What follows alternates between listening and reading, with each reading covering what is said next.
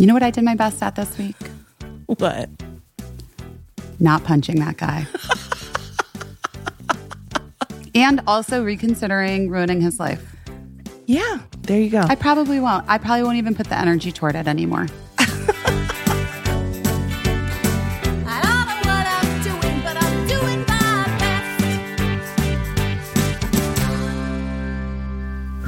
Thanks for the patience, Casey, that you always show. Yeah. Chaotic doesn't begin to describe the time of my life that I'm having. Chaotic would be maybe an improvement over this fucking past fucking bullshit 6 days. What day is it? Okay, wait. My sister's birthday. Happy birthday, Leanne Phillips. She doesn't listen to this podcast. Doesn't care. Doesn't want to listen to it. I don't blame her. I don't blame anyone if they don't want to listen, or if they do. I don't blame you if you like it. I mean, what am I even saying? Let's start with, people really liked the Hoffman thing. Yeah. Episode. Some people did. Some people had lots of interesting questions, I thought, and people had jokes. Of course, based on a popular television show. But yeah, I thought it was interesting. It was good.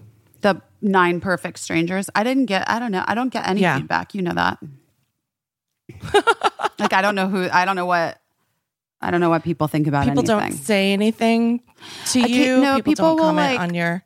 I see this. I see when people tag me in stories, but that's about it. Yeah. At this point, because I don't think that it's necessarily healthy for me most of the time to like read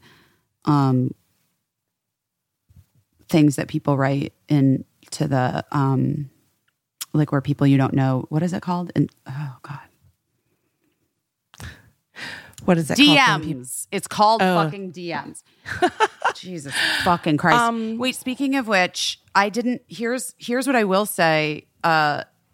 Pretty much everything that I learned came to be tested in the past. Yeah, I guess 5 days. 5 days. Yeah. At Hoffman, you know? Yeah. Like in such a like super intense and overwhelming way. Yeah. But there was a but wait, what were we just talking about? We were talking about how it's not super healthy for you to read DMs. Oh, people's comments. Yeah. I don't remember now what I was about to say, but oh, I do. Oh, thank God. She fucking followed the train of her own thought back to the station.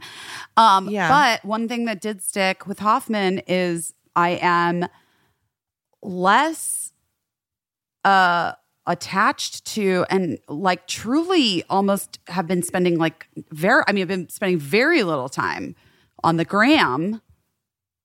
Oh, good. So you were well prepared for I didn't know it happened. That's wild. I know. Can you fucking imagine a time in my life when that wouldn't have like brought me such agita?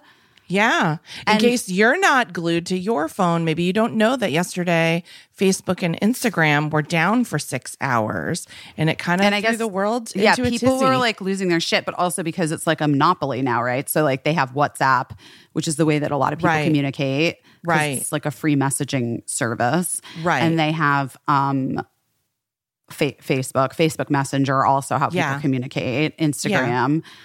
And it's a lot of people that we know. It's like how they do business, and you know, they kind of rely on it for a living at this point. Well, I mean, you could certainly count me as one of them, and probably you too, in a way. Yes, I mean, ish. But all my point is, I literally had no idea that chaos was happening because all of the rest of the chaos in my life was happening, and I just was like, not escaping through the portal that I hold in my own pocket, which previously to the Hoffman experience was definitely a very easy and like probably the number one go-to escape that I would go for in times of stress and chaos. And so I'm glad for it. That's interesting that you didn't feel the need to escape into your phone. We've talked about this before.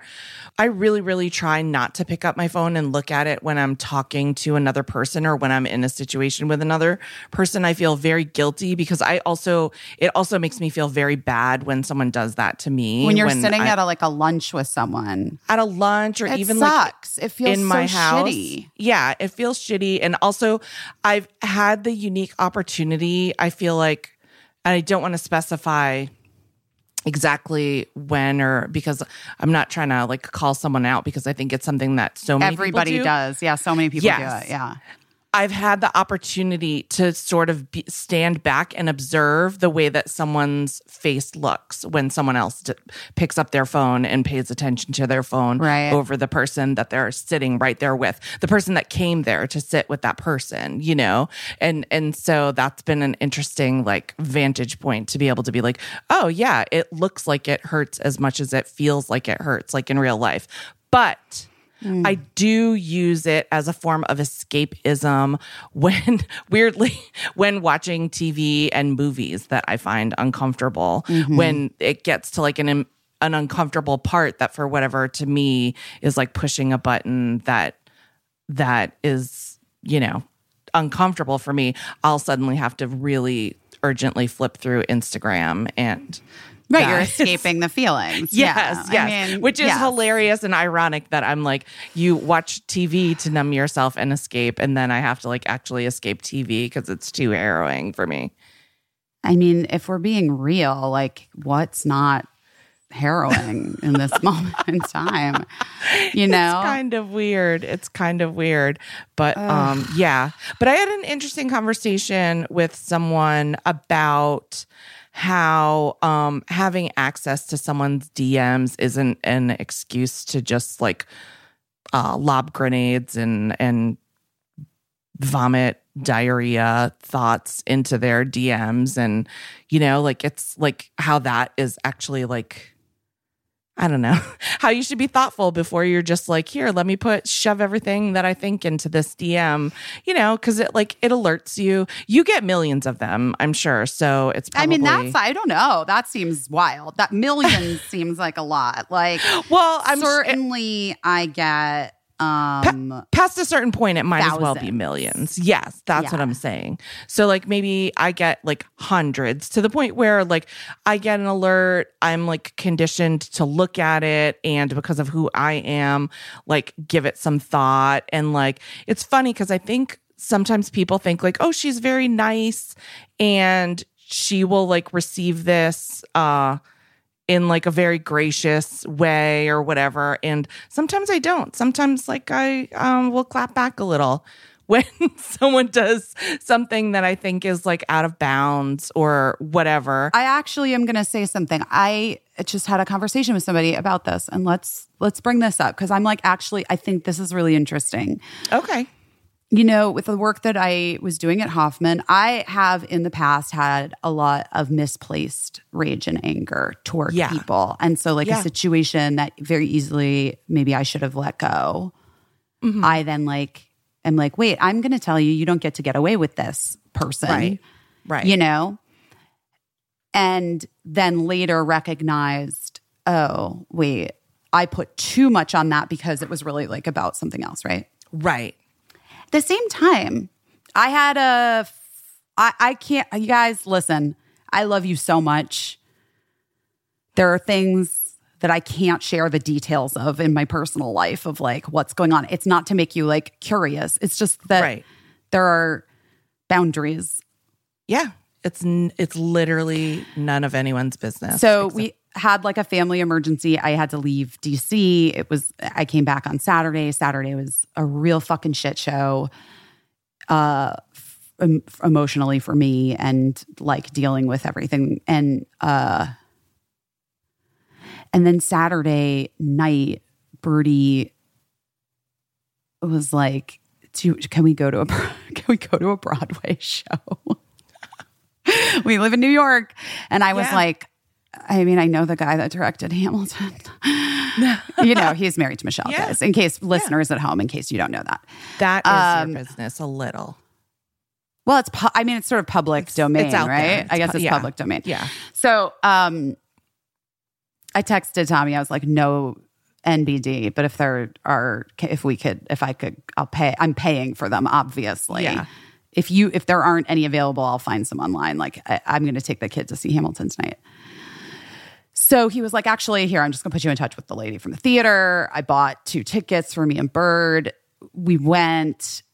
First of all, guys, what a fucking great show.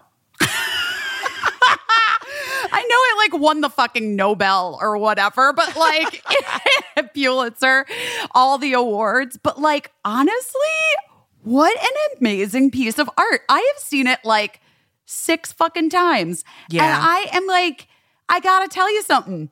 This Broadway cast, so impressive. Yes. A lot of them were the original Chicago cast, or they were touring. I believe there's only one member. He does that like Samuel Seabury part. And he was in the very first one I saw, like back with the original cast. And so he's the original. Wow. He's like, I think maybe the only remaining original Broadway cast member. Yeah. But the cast that they have is like so incredible. Everybody in the theater is so excited to be there because it's like, first of all, because we get, they ship proof of vaccination and everyone wears masks the whole show, except for, as Birdie pointed out, some white men in the audience. Just disregard. Mask around their chin. Yeah. Anyway, so, people wear masks. So, like, I think people are super excited to, like, even be able to go have a communal experience of watching art together, right? A. Yeah. B, the show has obviously had such a huge cultural impact, and there's the movie and the music. And so most people are very familiar with the show and maybe even, like us, had seen it many times before or had watched the movie. So people are, like, hyped to be here. I'm just trying to paint a picture, okay, of like what Hamilton was. And I'm trying to like get out of my day of the spiral of like trying to reset myself with like these fucking Hoffman visualizations and like doing it. And then like 10 minutes later, some new fucking bullshit like hits me, punches me in the nose. And I'm like, ah! Like I can't. Yeah. So I'm so fucking tired because I had woken up at literally whatever. I had woken up super early to drive back from DC. I basically drove 8 hours in like 8 hours. I drove like 8 hours in, and if you're like, it doesn't take 4 hours to drive to DC. Well, it does if you leave in rush hour and you have a fucking car that needs to be charged twice. Right. Not the easiest journey. Anyway. The point being, I was exhausted. So I was trying to like reset myself and like people's energy was really like helping buoy my spirit. And then the show started and it was amazing. The cast was so excited to be there and people were just thrilled and everyone around us was like, like electricity, Yeah. But this guy came in and sat down directly next to Birdie by himself. He was wearing like a full suit. He was sitting super upright. Wore his mask the whole time, like very fastidiously dressed, like he was like an agent or a lawyer or something like that. Yeah. And sat super upright the whole time, hands like clutched in his lap and was just like not just staring straight ahead, like not being a part of the communal energy, not vibing, whatever. And I will say in the beginning, Birdie and I were not really vibing with the communal energy either because we were on our own journey for the day and we were trying to we were using the theater as an escape, Yes. So we kind of like weren't even really talking. Like we were sort of just in our own worlds, the two of us. But I did like notice this person just because he was so... It felt so other, you know what I mean? Yes. Yeah. So anyway, cut to, we get into the fucking show because you get into that show. Yeah. We it's so good. Yeah. Intermission happens. We're like, we're in, we're excited. Our moods have been shifted. It did the thing we came there for it to do. We have a renewed faith in life. life, liberty, and the fucking pursuit of happiness. We are in it. We wait in the bathroom line, and Birdie doesn't even complain about the fact that it was literally the most insane line. It went back into the theater and snaked around, like into the actual theater. Yeah. But we did it. We got through. We peed.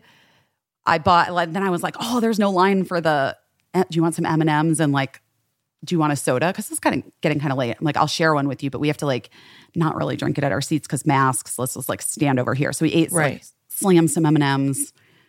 Drank some soda, went back, but she got one of those little cups that they give you, like the reusable. The little Hamilton cup. Yeah. See, look, guys, even I Misgendered. Sure. Even I do it sometimes. Even I use the wrong pronouns. It's fine. We can all just keep going. So they got one of those like little like Hamilton like reusable tumblers, right? Yeah. So they brought it back. We brought it back to the seat. And we go in, we sit down. We weren't like late or anything. We were like perfectly on time for the show. And the show, we're like jazzed. The show starts. There was I don't remember, like in the first song back or something, there was something, and Birdie leaned over and whispered to me one thing. And I was like, oh my God, you're right.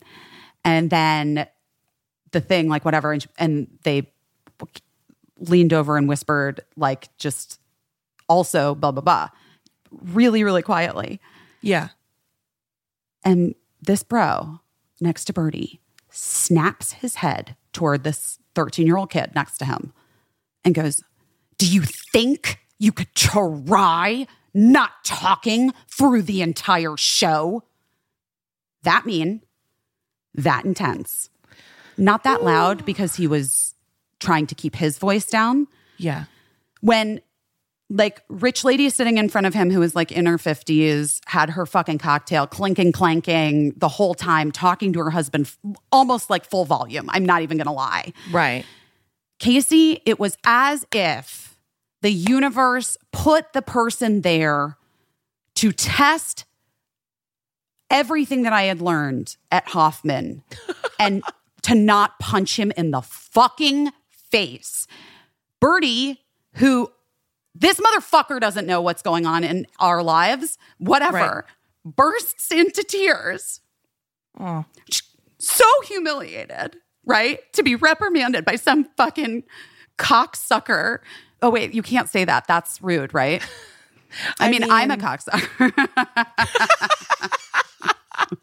I don't mean it in a disparaging way, like in a homophobic way, but it is, right? That's why the word is bad. Some people believe that. An asshole. He was an asshole. No, he was worse than an asshole. He was like a pig fucker. Okay. Is there anything wrong with that? I mean, there are things. No, wrong I mean with the fucking insult. Pigs. The insult. Yeah, no, I don't think so. I'm gonna say I'm gonna allow it this week, and I'm sure people will let us know if it's wrong to call someone a pig fucker. Listen, guys. I mean, this is not like I can't even. I don't care. I actually just don't care. Don't let me know. Don't let me know. I fucking hate this guy. I hate him. Birdie's in his like sobbing, and yeah. I'm like, oh my God, what the fuck am I about? Like, what am I about to do? Because I went through so many things. I calmed Birdie down. I got them. I was like, God damn it, I'm not fucking leaving. Like, I don't want this to derail. Right. So I was like, if I like had the thought, I wanted to punch him. I'm not even kidding you. I wanted to fucking punch him in the face and get arrested for assault. Right. Which, not even a joke, you came to mind. Because I was like, no, I'm not kidding. I was like, Casey, in the podcast, I can't jeopardize that, like, so what if I cancel myself? Like, what are we going to do? I have to go to like anger management or whatever. That's probably true anyway. But then I also was like, my best friend's husband is the director of the show. Right. I'm an actor. All these people are like literally giving the performance of their fucking lives on stage. Like, it was so fun to watch every single person in that cast. I was like, if I punch this guy, it becomes about me. Right.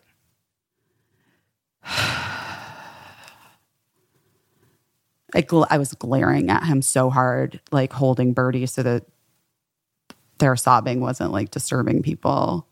It was a big, loud song, you know? Yeah. And he, corner of his eye, like glanced over to the side, and then rolled his eyes at me. And so I sat there and was like, well, what am I going to say? This is my superpower, right? We've talked about this. I talked about it at Hoffman.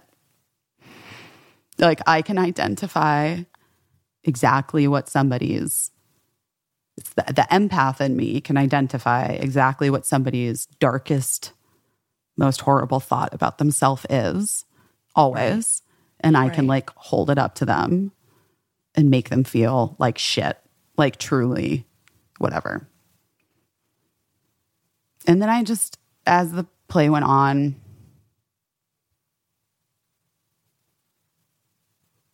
I just was like, to what end? Yeah.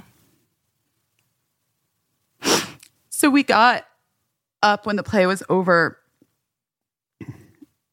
I was giving myself a break. Birdie was able to like recover, which I was really proud of the kid for being able to like come back to,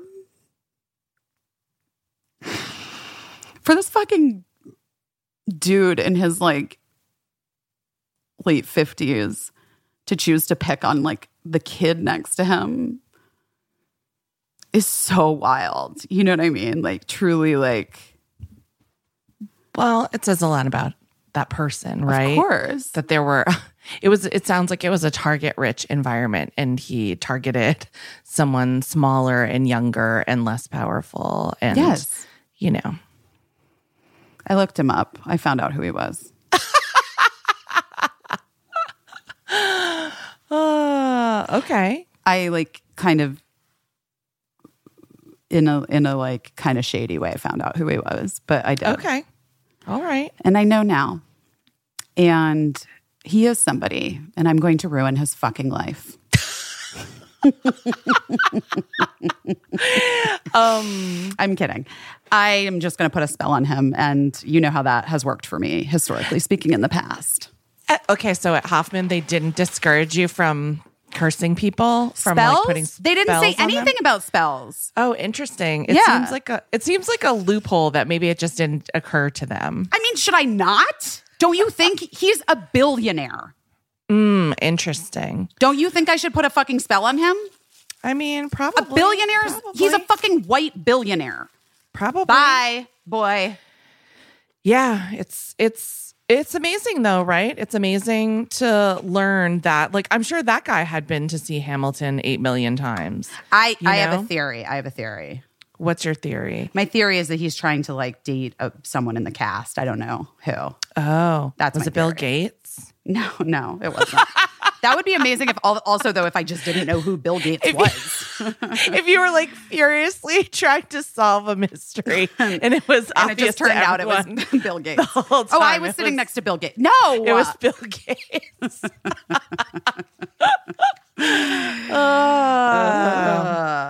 Well, like, a billionaire. Interesting. Yeah, I think he's a billionaire. I mean, I couldn't yeah, I think so. I mean, I I mean, listen, if you think he's a billionaire, I found out enough information online that I'm pretty sure that he's a billionaire. That he should be a little more cheerful and easygoing. Just like, yes, like what the fuck is what? Come on, dude. But yet we know this. We know this about like, it's true that. I mean, listen, I'm not going to be one of those people that will say money doesn't buy happiness. This is an example. That's not true. Money makes everything easier when you have the amount that you need, and then you're able to just be more happy because things are easier. But sometimes excessive money, I guess. I think there's a tipping point, as Malcolm Gladwell would say. I think there's a tipping point at which money turns people rotten. Right. I think that like there's fine. There's a sweet spot. Yes. And we Yes, should all I be would able to agree. live in the sweet spot. Right. Yeah. I agree. Wait, why did you just freeze? Well, I will come get you out of jail if you do anything to that billionaire. Here it is, our first ad. Our first ad of the show, Casey. Ginger. But it's spelled Jinjer. Ginger. Okay, sometimes we get asked about products to advertise on the show. And we're like, yes or no, or I don't know, or send it to us. Maybe we'll try. Okay. Ginger is one of them that I didn't really know what it was, but I'm like, an essential oil. Okay. Yeah. Great. It has, it's high quality. It has many benefits. Okay, sure. Send it on over. So it's good for massaging onto your skin. Yes. Or you can diffuse it in the air, or you can just inhale it. And, it's supposed to alleviate muscle tension, stiff muscles, aches and pains from workouts. It's supposed to help improve mental clarity during car rides or yoga. So you put it directly onto your skin, and it reduces skin inflammation as well. Okay. Yeah. Let me tell you something, KC, about my experience with this oil. Give it to me. My knee's been swollen for a while. So this ginger oil showed up. I was reading about it, and I was like, I'm going to just try massaging it on my knee. Did it? Within an hour, my knee wasn't swollen. This is legitimately my personal experience with the oil. Right. Totally reduced the inflammation, and it felt great, and I loved it. Ginger is amazing. Ginger essential oil. It's literally like an oil. It kind of has a little dropper. Yep. Put it on. It just feels great. And You're it gonna smells love, amazing. Yes. You're going to love ginger as much as we do. Right now, here's an amazing deal. It's going to get you started. 20% off your first purchase. But you have to go to jinjer.us/best. Don't wait.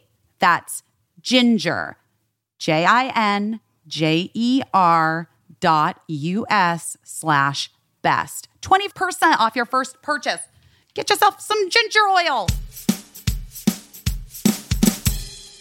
Athletic Greens. Athletic Greens. Is that what we're talking about? That's a very soulful, yes, that's what we're Okay. going to talk about. One of my favorite products that advertises on this podcast, Athletic Greens. Today's program is sponsored by Athletic Greens, the health and wellness company that makes comprehensive daily nutrition really, really simple. We're all stressed out in life. It's difficult to maintain effective nutritional habits to get our bodies the nutrients we need to thrive. Our schedules are too busy. Our sleep is bad. Our exercise is sometimes okay, but if we're being honest, not great. Environment, work stress, not eating enough of the right foods. We're deficient in key nutritional areas. AG1 by Athletic Greens is the category leading superfood product that brings comprehensive and convenient daily nutrition to everybody. Keeping up with the research, knowing what to do, and taking a bunch of pills and capsules is hard on your stomach and hard to keep up with. So to help, I can't do it. I can't do it. I can't stand around just opening bottles, endless No. bottles. So to help each of us be our best, they simplify the path to better nutrition by giving you the one thing with all the best things. It's one scoop. You just take one scoop of AG1 and it contains 75 vitamins and minerals and 75 whole food vitamins and minerals. sourced ingredients, including Yeah. a multivitamin, multi-mineral, probiotic, green superfood blend, and more. One convenient daily serving. It goes great in smoothies. Yes. It's a special blend of high quality, bioavailable ingredients in the scoop of AG1, and they work together to fill all those little nutritional gaps in your diet, supporting energy and focus. They aid with the gut health and digestion, which is very important, guys. Yes. Because that all supports your immune system as well. Yes. And it effectively replaces multiple products or pills.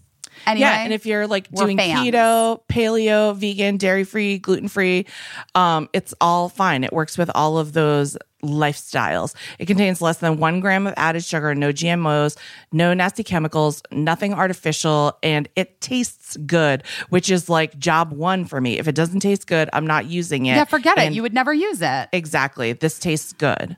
So, guys, why don't you join the movement of athletes, lifeleets, moms and dads and first timers and everyone who is just taking ownership of their daily health and focusing on the nutritional products they really need in the simplest manner possible. Essentialist nutrition, guys. To make it easy, Athletic Greens is going to give you an immune supporting free 1-year supply of vitamin D and 5 free travel packs with your first purchase if you visit athleticgreens.com/busy today. Again, simply visit athleticgreens.com/busy to take control of your health and give AG1 a try. Wait, so make a note for our sweet, sweet editor who loves us so much when I start talking again. Okay. Because God help us all if he has to sit through me eating my fucking salmon salad and cursing. You know what? He's the best, and he'll just help us figure it out. He's helped us. He is truly the best. He's helped us figure out worse. Also, like, this is like the perfect exit to this trash fucking house. Like, That your Fuck Busy's internet you. went out. She crashed, and now there's no internet. So now we're doing the podcast via her phone. fucking trash. This place. Amazing Good luck to the editor. people who bought it for way too much fucking money. Because Oh this my place gosh.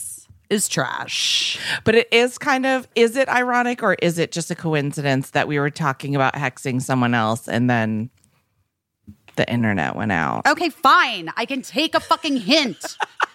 The universe Universe. is trying to stop us from being Oh. petty. I literally on Sunday was like back having a fucking. I'm gonna say some dark shit right now. So I'm just giving you a Okay. trigger warning. Okay, Let's go. This is dark. This is dark shit. Yeah. Okay. Dark. Sitting on the front stoop, and Mark was like, "What is?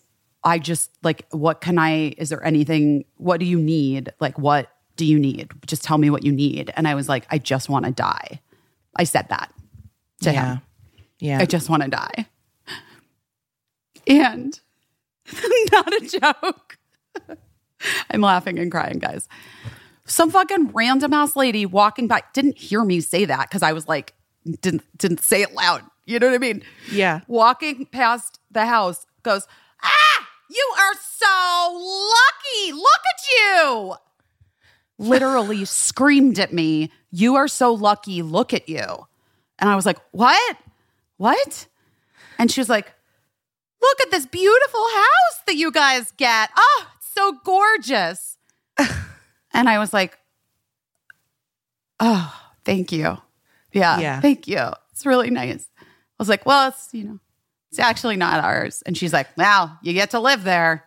Pretty nice." Like, it was just this like crazy, well, obviously. A little messenger to tell you, just to shift your perspective maybe. Because like, here's the thing. Having a nice house doesn't make you not want to die when you feel like dying, but it is interesting to hear what other people see and think when they look at you. Sometimes it's not interesting at all. Sometimes it's terrible. Yeah, I have also experienced that. I know. But it seems like you're doing better than you were Sunday. Everything's better. Ish. No. Yeah, no. I mean, things are okay. I'm okay. I'm gonna everything's gonna be fine, right? Like, I'm just doing this. It is actually, I mean, it is interesting because I do appreciate that at the Hoffman Institute when you're sort of like all week they say to you, like, we call it a process for a reason. It's not a cure. You're not leaving here in 7 days. And you guys, I'm really sorry about the noise of just like packing tape and like ripping paper in the back if you can hear it, because it's like, there's just nothing I can do in this moment where I have no, You're just moving. It's being done for me, thankfully. I'm grateful for that. I'm grateful That's good. to be able to pay for some people to do it in the way that, because I don't actually know if I would be capable of it in this moment, or if I would just like put it in a pile on the street and burn it. Rather than throw it out the window. Yeah. I feel like when we moved to this house, it was like an interesting experiment in resetting and like the amounts of stuff that we need and the amounts of stuff that we want to, because like I know people get like, people get so mad at Marie Kondo, which I think is like part racism and part just people being like ridiculously attached to things and feeling attacked because they feel like somebody saying having things isn't as good as not having things. But it was, when we came to this house, it's like supposed to be a more minimalist house than we've lived in before. And so it was a good time to like reevaluate what I was holding on to and what I was going to keep and what was okay to put away and what was okay to let go. And now it's just like there's too much stuff in the house already. So I feel you on wanting to like set stuff on fire. But also I'm like, does anyone else out there have this experience? It's very difficult to get rid of stuff. Yes. It's like a lot of things have changed, right? And especially COVID, like it's really hard to donate things. It's really hard. Like I see so many people that are like, I'm trying to donate these toys and you're not allowed to like give toys anymore. Like you can't give away stuffed animals. You can't give away plastic toys because of sanitary conditions. But so I guess it's like, well, that's where Buy Nothing comes in, right? Because there's no real rules surrounding that.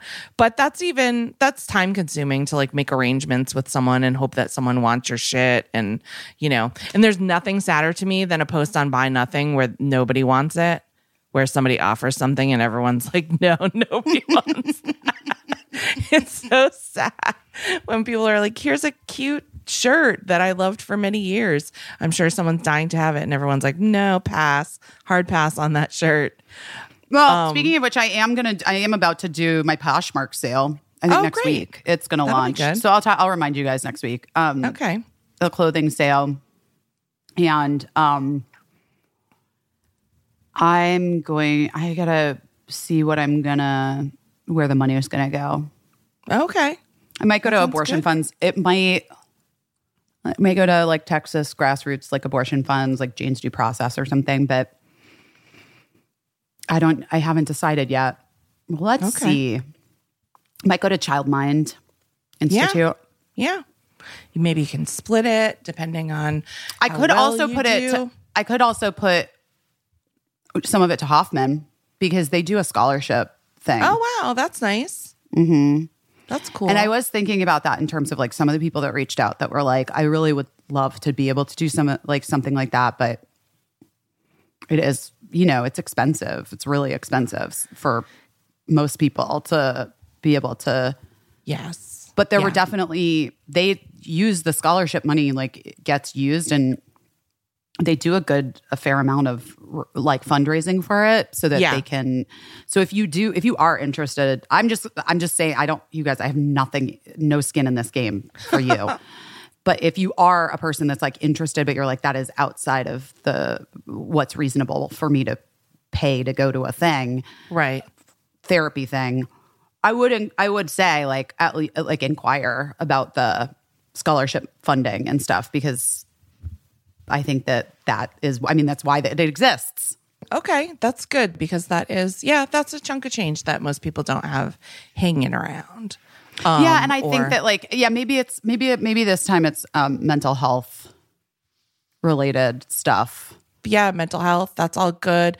I think one thing that I would tell people is that, and because I did see that comment from some people saying like, some people said very nicely, this is something I would love to do if I had the money. Some people said not so nicely. Nobody has that kind of money to do that kind of thing, which is like both things are true and you're entitled to feel that way. But what I will say is that I also think that sometimes people have a hard time spending anything on their own mental health. Boom. Listen to what the lady said.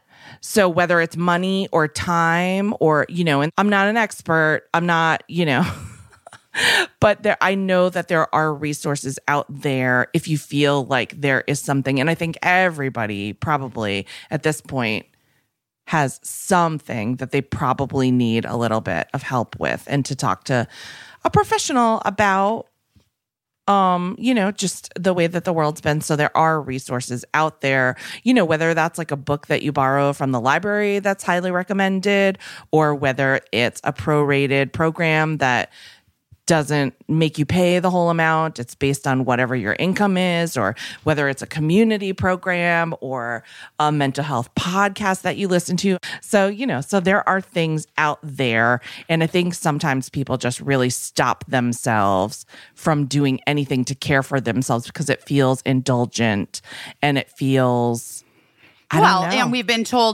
told by everyone since forever that if you ask for help, you're weak. You should be able to fucking handle it. Right. Also, we've told people that the way that it works is that you do a thing, you get money and a job and a career or wife, family, kids, whatever, and then you're going to be happy. Right. When in fact the inverse is true. You need to be the thing first, and then everything comes like from that place, not from the place where like you're doing it to get it to be happy. You have to be happy in order to do it, whatever it is, and in order to receive, to get whatever, rewards are, be they monetary or like emotional or, kids or what the fuck ever, whatever. Right. And you can try to go out of order. You can certainly do it out of order, but we've all known people that have been in families that are unhappy, that have been in like situations where you're like, well, you're so lucky, right? You're living the dream. Well, hello. Lady walking by me, asshole sitting next to me at Hamilton. Who's a billionaire. Yeah. Billionaire dick face. So, and also one thing that I want to mention too is that like it's not always the same, like sometimes you can feel really fortunate and great in your life, and sometimes you can feel just like fucking overwhelmed and like nothing's ever going to get better. And it's for some people that feeling is pervasive and they need a lot of help. For other people it's situational and cyclical and they need some help. And just that's a thing that I constantly have to remind myself of, is that it's not just like a baseline level of like goodness, that I can expect, like that there are, and I know that's so obvious and so silly to assume that everything would just sort of be like on one level and just feel like an average amount of good. And that's not the case at all. Like everybody has great days and bad days, and the key is just to try to maneuver it and work it so that you have more great days than bad days. I am still returning to some of the things that I learned there though, and like the beliefs that I like came to have while I was in a little womb in a very like damp camp like environment. Yeah. Felt very safe and protected. Yeah. In a vacuum. Yeah. In a vacuum womb. Yeah. But the biggest one that I just want to say out loud, because I think it is like bro sitting next to me, my own shit. Everybody is. It just originates from self-worth and self-love and self-compassion. Yeah. If you're a person that's like literally at home in your person and like able to have compassion for yourself and forgiveness for yourself and love for yourself, like real love for yourself, you don't lash out at a 13-year-old kid sitting next to you at Hamilton. Right. You know. Yeah. And then their mom doesn't punch you in the face in return. It's true. It's true. Yeah. I mean, compassion, right? It's it's so important, and it can be like a weird slippery slope. Like, you know, I mean, it's not a weird slippery slope. That's not what, but I mean, like if you're having compassion for everyone, like, do you draw any lines? That's what. Well, that's the thing. Like, you can have boundaries with compassion. No, I was just gonna say, like, it has. I cannot say that in my life I've not had a second of compassion for whatever happened to the child that Donald Trump was to make him the way that he has been. Do you know what I'm saying? Like, I know that's wild, like knowing me, but I can't say that I haven't imagined what must have happened to him to make him the way that he is. What is it? Tell me. What do you think? I'm kidding. I'm kidding. I'm teasing. I don't want to know. We all really bad stuff, you know? Really bad stuff. Really bad stuff.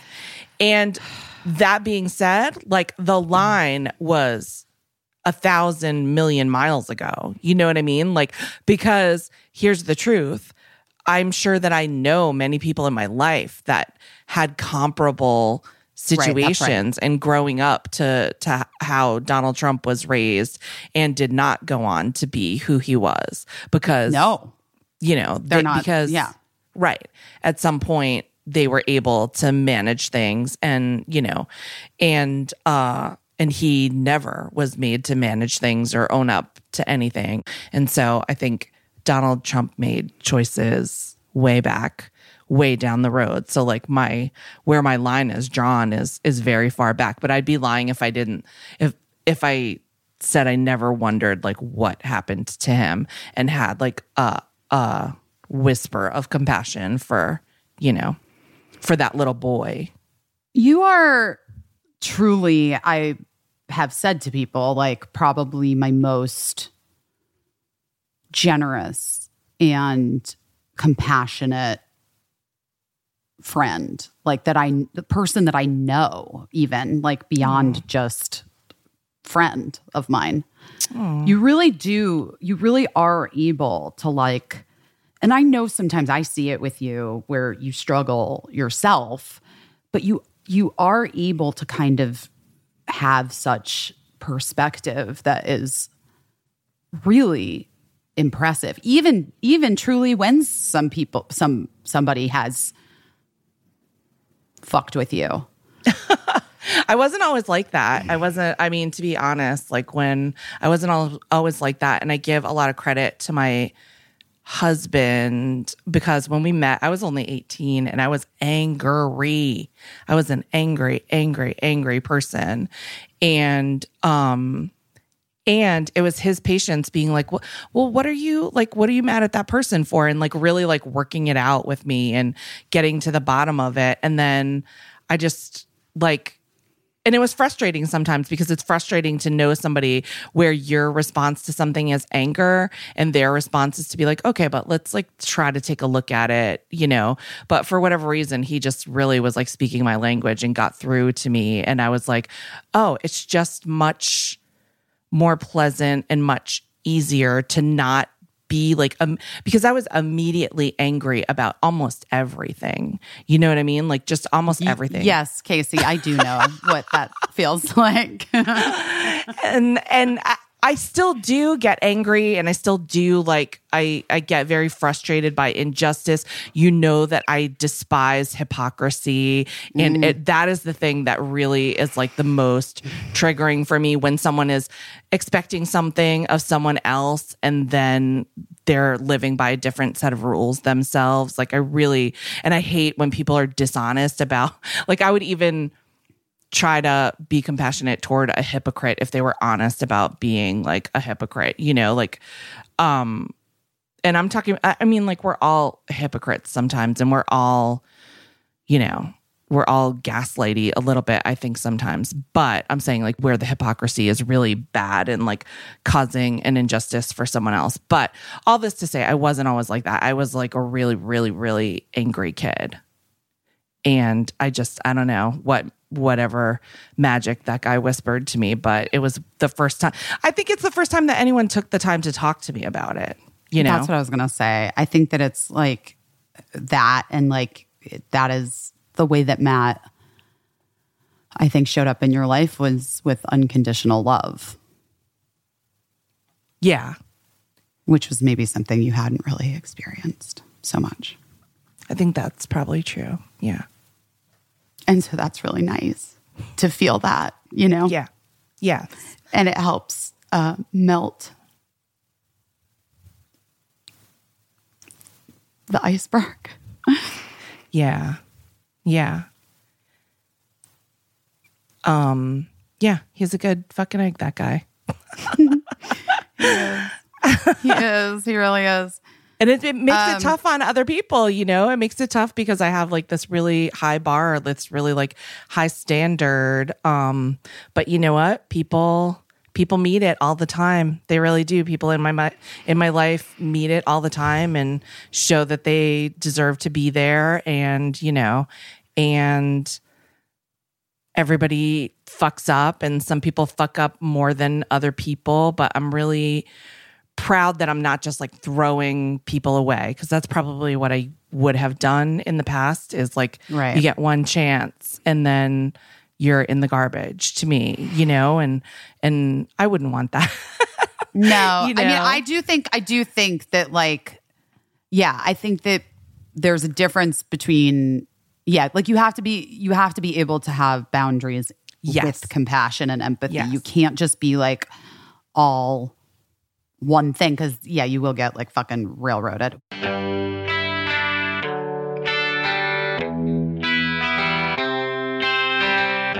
Ana Luisa. Ana Luisa is also a sponsor of today's episode.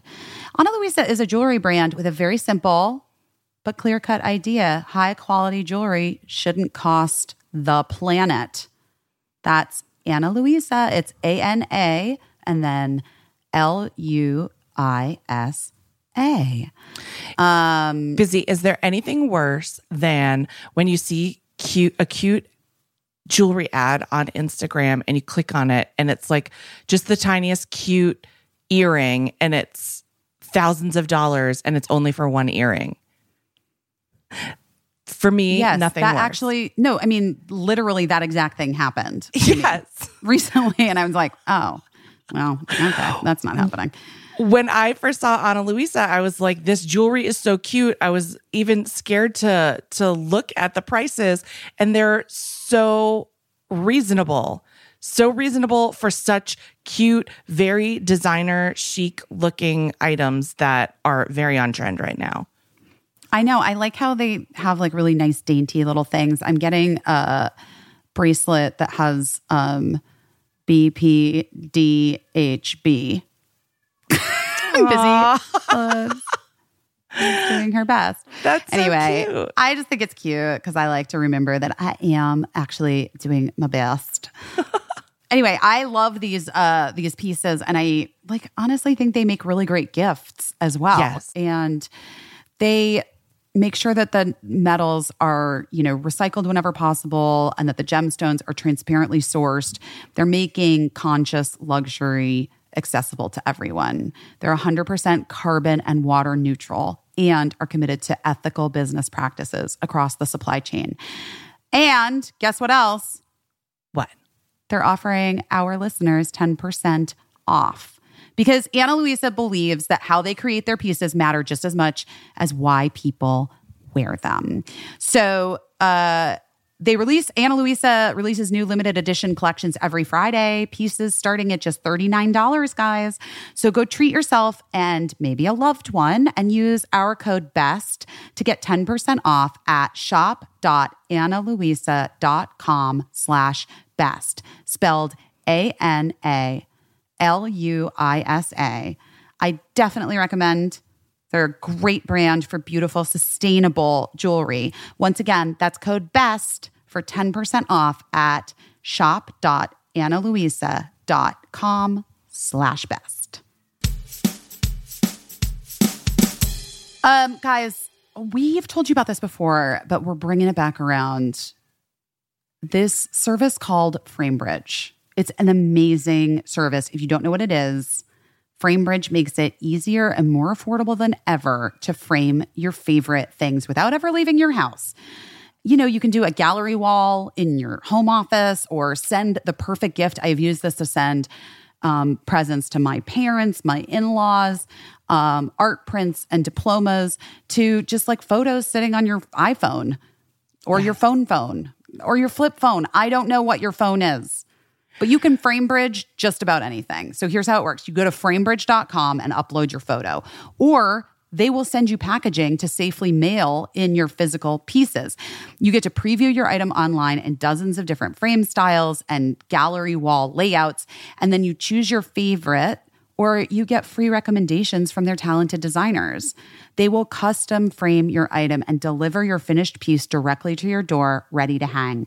Instead of the hundreds you'd pay at a framing store, or to be totally honest with you, sometimes thousands, the prices start at just $39 and all shipping is free. Plus, our listeners are going to get 15% off their first order at framebridge.com when they use our code OURBEST.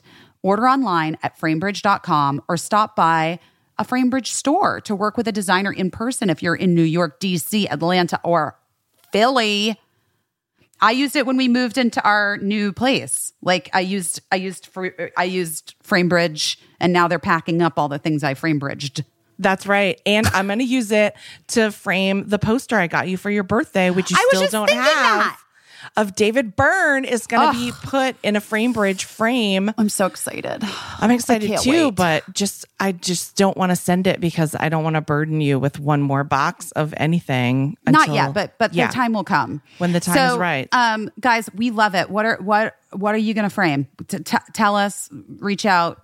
Get started today. Frame your photos. Send someone a gift. Go to framebridge.com and use promo code OURBEST to save an additional 15% on your first order. Just go to framebridge.com, promo code OURBEST. Framebridge.com, promo code OURBEST. And I don't want to freak you guys out, but Christmas, it is a-coming. Very close.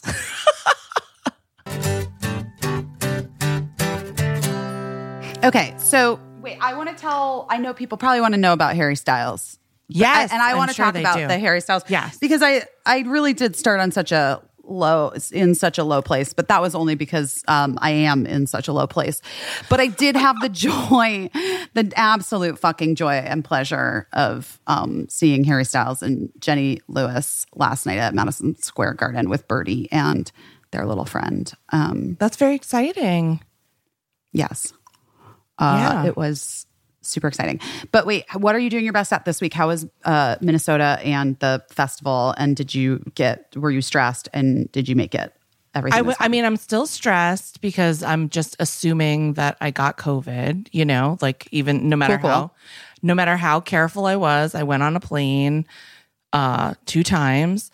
I had a great time. I didn't fly into Duluth. I flew into Minneapolis, and my friend Emily and I drove from Minneapolis to Duluth because it's only a couple hours, and we just took our time and had a great time. And Emily entertained herself in Duluth while I was doing Catalyst Content Festival content. So I was on a bunch of panels with, I met a bunch of people that I love. a manager that manages our friends Ben and Ben, who was also a great guy. This guy, Noah. I met a writer who was a writer on 2 of my favorite shows in recent history. Ooh, what shows? What shows? Parenthood, and then she was also the showrunner for this show Away that Hilary Swank was like an astronaut and took a crew into space, and I loved it so much. Didn't even know that show was real, but it was so sounds good. Great. It was so good. I loved it so much. So yeah, this woman, Jessica Goldberg, and she was amazing. And then my friend Carl was there. He was the showrunner for the first season of Stranger Things, and he does all kinds of cool movies and TV projects. And he lives in Minneapolis, which is kind of interesting. And we just met a bunch of different types of people that are trying to do what we do, that really do think that we're lucky to be able to do what we do, and they want to do it. And so I saw a lot of amazing projects, and our friend Kulop, who's from Minnesota, was like, I want to go to this festival next year. Our friend Julia Duffy was like, I'm going to come and do table reads at this festival next year. I'm from Minnesota. You don't have to be from Minnesota to be involved, but obviously, because that's me, just a Minnesota groupie. And yeah, I just had a really great time. And this is how nice of a friend Emily is. It was Prince night at the Minnesota Twins game. She left Duluth, drove back to Minneapolis, went to a baseball game she was not interested in to get me the souvenir Prince jacket and hat. She made her mom go with her, and then she drove back to Duluth so that we could drive back to Minneapolis together so I could catch my flight. Wild. Yeah, it was very sweet. It was really That sweet. is truly a friend. And one amazing woman, Lucy, who's a podcast listener. Hi, Lucy. Bought a ticket to the festival, and she said, I just came to say hi to you, which was so nice. She wasn't even really that interested in the subject matter of the festival, but she wrote a really cool book called Locally Laid, and it's about raising chickens. It's like a comedic memoir, and I'm reading it and enjoying it. And so that was really cool. A lot of podcast fans at the festival. Oh, really? Yeah, it was nice. Do people like this podcast? People like it. People like it for the most part. I'm sure there are people who don't, but my hope for those people is that they would stop listening to it. Because that's when you don't like something, it's helpful if you stop doing it, if you can. And you certainly can, because like there's no requirement to listen to this. So you have my blessing to not listen to it if you don't like it. But in my experience, for the most part, people who listen to it like it. It is wild, isn't it? Like people who insist on following you on social media or whatever to tell you how much they dislike you. Yeah, it's a little like why? I don't know if they feel like they're doing a service or if it's like an outlet for them, or, and like I said, everything that I'm experiencing is like a fraction of what other people are experiencing.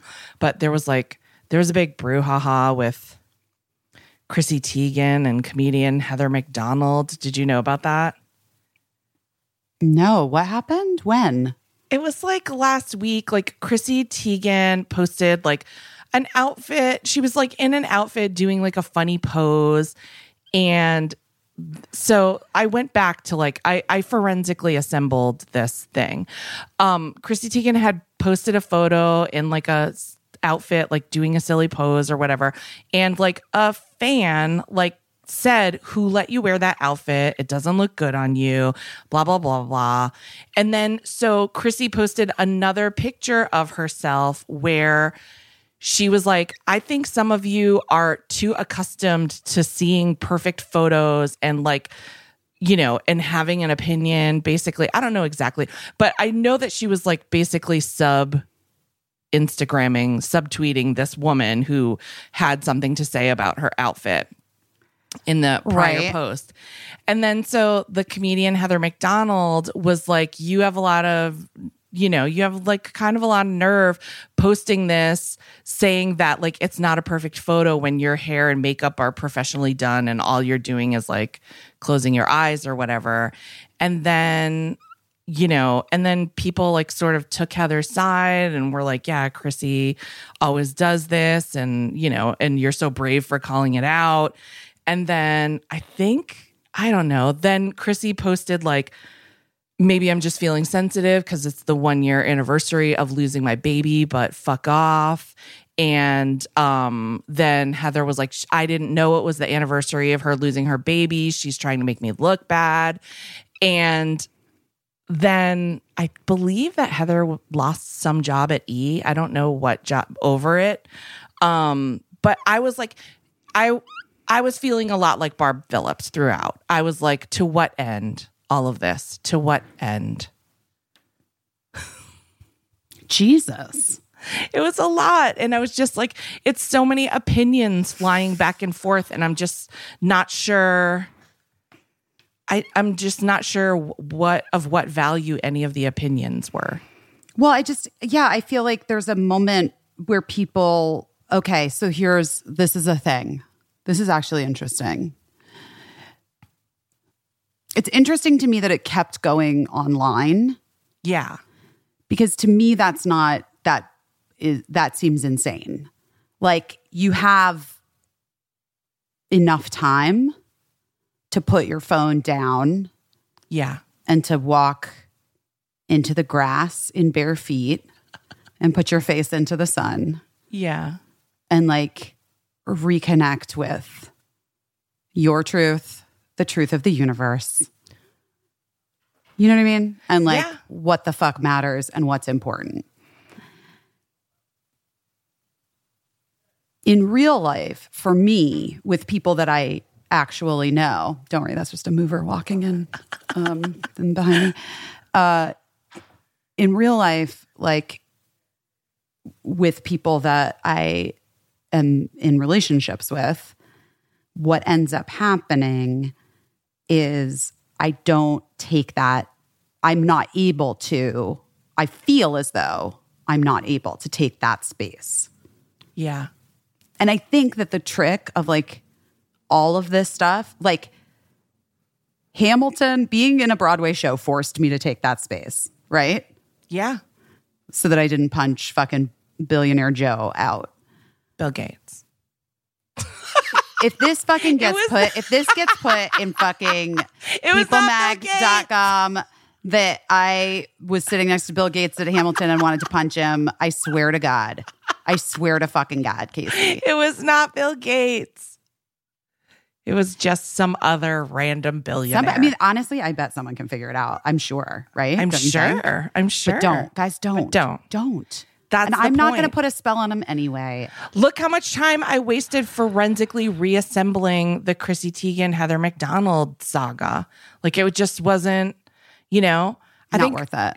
It wasn't worth it. No, but my point is just this. My point is this. Like, all of us get that thing. You get that thing, the claw at you, that it triggers whatever it triggers for you. You're not smart enough. Okay, maybe like online, somebody says a thing to you and it triggers for you like they're being condescending and they're whatever because they think you're a fucking idiot. This is how you're interpreting it. Right. That person has no idea who you are. They don't particularly care. They're just putting their own thing into the world because that's what people fucking do in this day and age via social medias. Yes. But your reaction to that thing, if it's to like go after them, this is what circling all the way back to 1 hour and 7 minutes ago when we started talking. For me, after I left and I didn't say anything to that man, I was like, you know what? Like, a guy like that I should have said something to him. Like, you're a privileged, rich, white dude, like moving through the world with no obstacles, and you chose to pick on a child sitting next to you, a child that you don't know their experience or their life. Like, take a look at yourself and fucking get your shit together. And that can be, in some instances, speaking truth to power. Do you know what I mean? And is valuable. If somebody slides into your DMs to tell you X, Y, and Z that's hurtful and unsolicited, and you feel like they're coming from a place of punching down, maybe, or just punching into the dark, into the dark or whatever. Like sometimes it's very clear when people are like struggling with their own shit, and they're like, I can within 2 seconds, like if I look at some of the DMs that are just horrible to me, I'm like, oh, this person is in so much pain. It's like, that's not about me. Right. You know? Right. But I've had instances with other people where I'm like, why? Why are you picking, like feels like picking on me? Yeah. You know what I mean? When I don't know if that's making total sense. No, it makes sense. It makes sense. And, and it's weird because that probably is also not about you, but it's hard when it's someone that you know and that it's someone in your life and someone that's right there. And I extolled the virtues of my husband, Matt, before, but that doesn't mean that we haven't gone through that either. Because when you're together for long enough, again, it's like it's a real roller coaster. And there have been times when we both have not been the kindest to each other. And it didn't have anything to do with the other person. It had to do with how we were feeling about ourselves. And that is rough shit. I mean, it's important for everyone to remember at all times, and I'm saying this out loud to myself right now, that taking as much time and space as you need is never a bad thing. And you can always say to anyone in the middle of anything, I'm going to stop this right here, right now, I'm going to tell you this, like I can circle back to this tomorrow or whenever, whatever, at a later date. But right now I'm going to need to do something. I need to walk away and I need to like be by myself or whatever and go, and then do the feet in the grass and the face in the sun shit, Oh my gosh. It's interesting. Yeah. But like what the part where it falls off the cliff for me is where Heather's like, I didn't know it was the anniversary. She was trying to make me look bad. It's like, baby, that was a bridge too far. Like all you had to say was, I didn't realize it was that date. I'm so sorry. You must be feeling extra sensitive right now. Yeah. Yeah. It could have ended there. Yeah. That's it. That's the end. That's the end. And whether or not you think that she's trying to make you look bad, everything, you now have new information that a public figure went through a very traumatic experience that they are still grieving from, that they have shared in the hopes that other people who have also experienced such loss can not feel so alone. Yeah. And even if you hate 100 other things about that person, it doesn't make that one thing not true about them. For sure. This is it. It's the whole fucking thing. You have to be able to hold two truths at one time. You can be annoyed that Chrissy Teigen posts pictures that she calls imperfect because she is, by all, has professional hair, makeup, whatever. And also show a person compassion. You can not like my personality and also not slide into my DMs and tell me you hope I die. Right. Yes. This is the lesson we all need to internalize. Me included. Now, we have to get to our interview with the amazing BenDeLa Creme. But first, I don't think you had time to read Bad Art Friend today.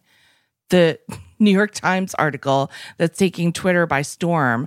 But I think it applies to so much that we're talking about, and I'm dying to talk to you about it. It's really fascinating. And I think it touches on a lot of the themes that we're talking about here. And I'm, of course, I'm dying to discuss it, even though discussing it is probably part of the Bad problem. art friend. I found it.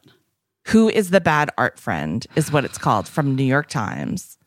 And Who it is is wild. And I can't wait to discuss it with you, even though I will hypocritically be making the problem worse. I feel like I already know what this is. But isn't this also a little bit the cat person? Yes, it's similar Conversation to, as well. to the short story Cat Person, which was unbeknownst to the subject of it, written based on someone's personal story without necessarily. But it's about so much more. Both of those stories are about so much more. It's about like knowing people, thinking people are your friends, not realizing that you're maybe not as good friends with them as you thought. Also about like performative altruism, and then also like calling people out when they're not impressed by your performative altruism. It's like this story has everything. It has everything. This story has everything. It's you really have to read it. I'm just gonna that's the name of this podcast. This podcast has everything. Ben de la Creme is our guest this week. So I guarantee you this interview is going to be way more fun than the first half of this show. We love But wait, De La. when you come back, we love De La. But listen, when we come back, I am going to talk a little bit about Harry Styles too. So stay tuned. Yes, we're going to talk please. to Ben de la Creme And I'm reading this now. article right now. And stay tuned for Talk About Harry. Oh, Olive and June, Olive and June. Everybody loves their salon perfect nails at home. Olive and June. Is that good? That was good. It was interesting. I wasn't sure where it was going. I didn't either. But I like where it ended. Here's what I'm going to say. I was super excited about my new fall color that I painted my nails. And then literally like as soon as I finished painting them, I realized I had to pack a bunch of stuff to move.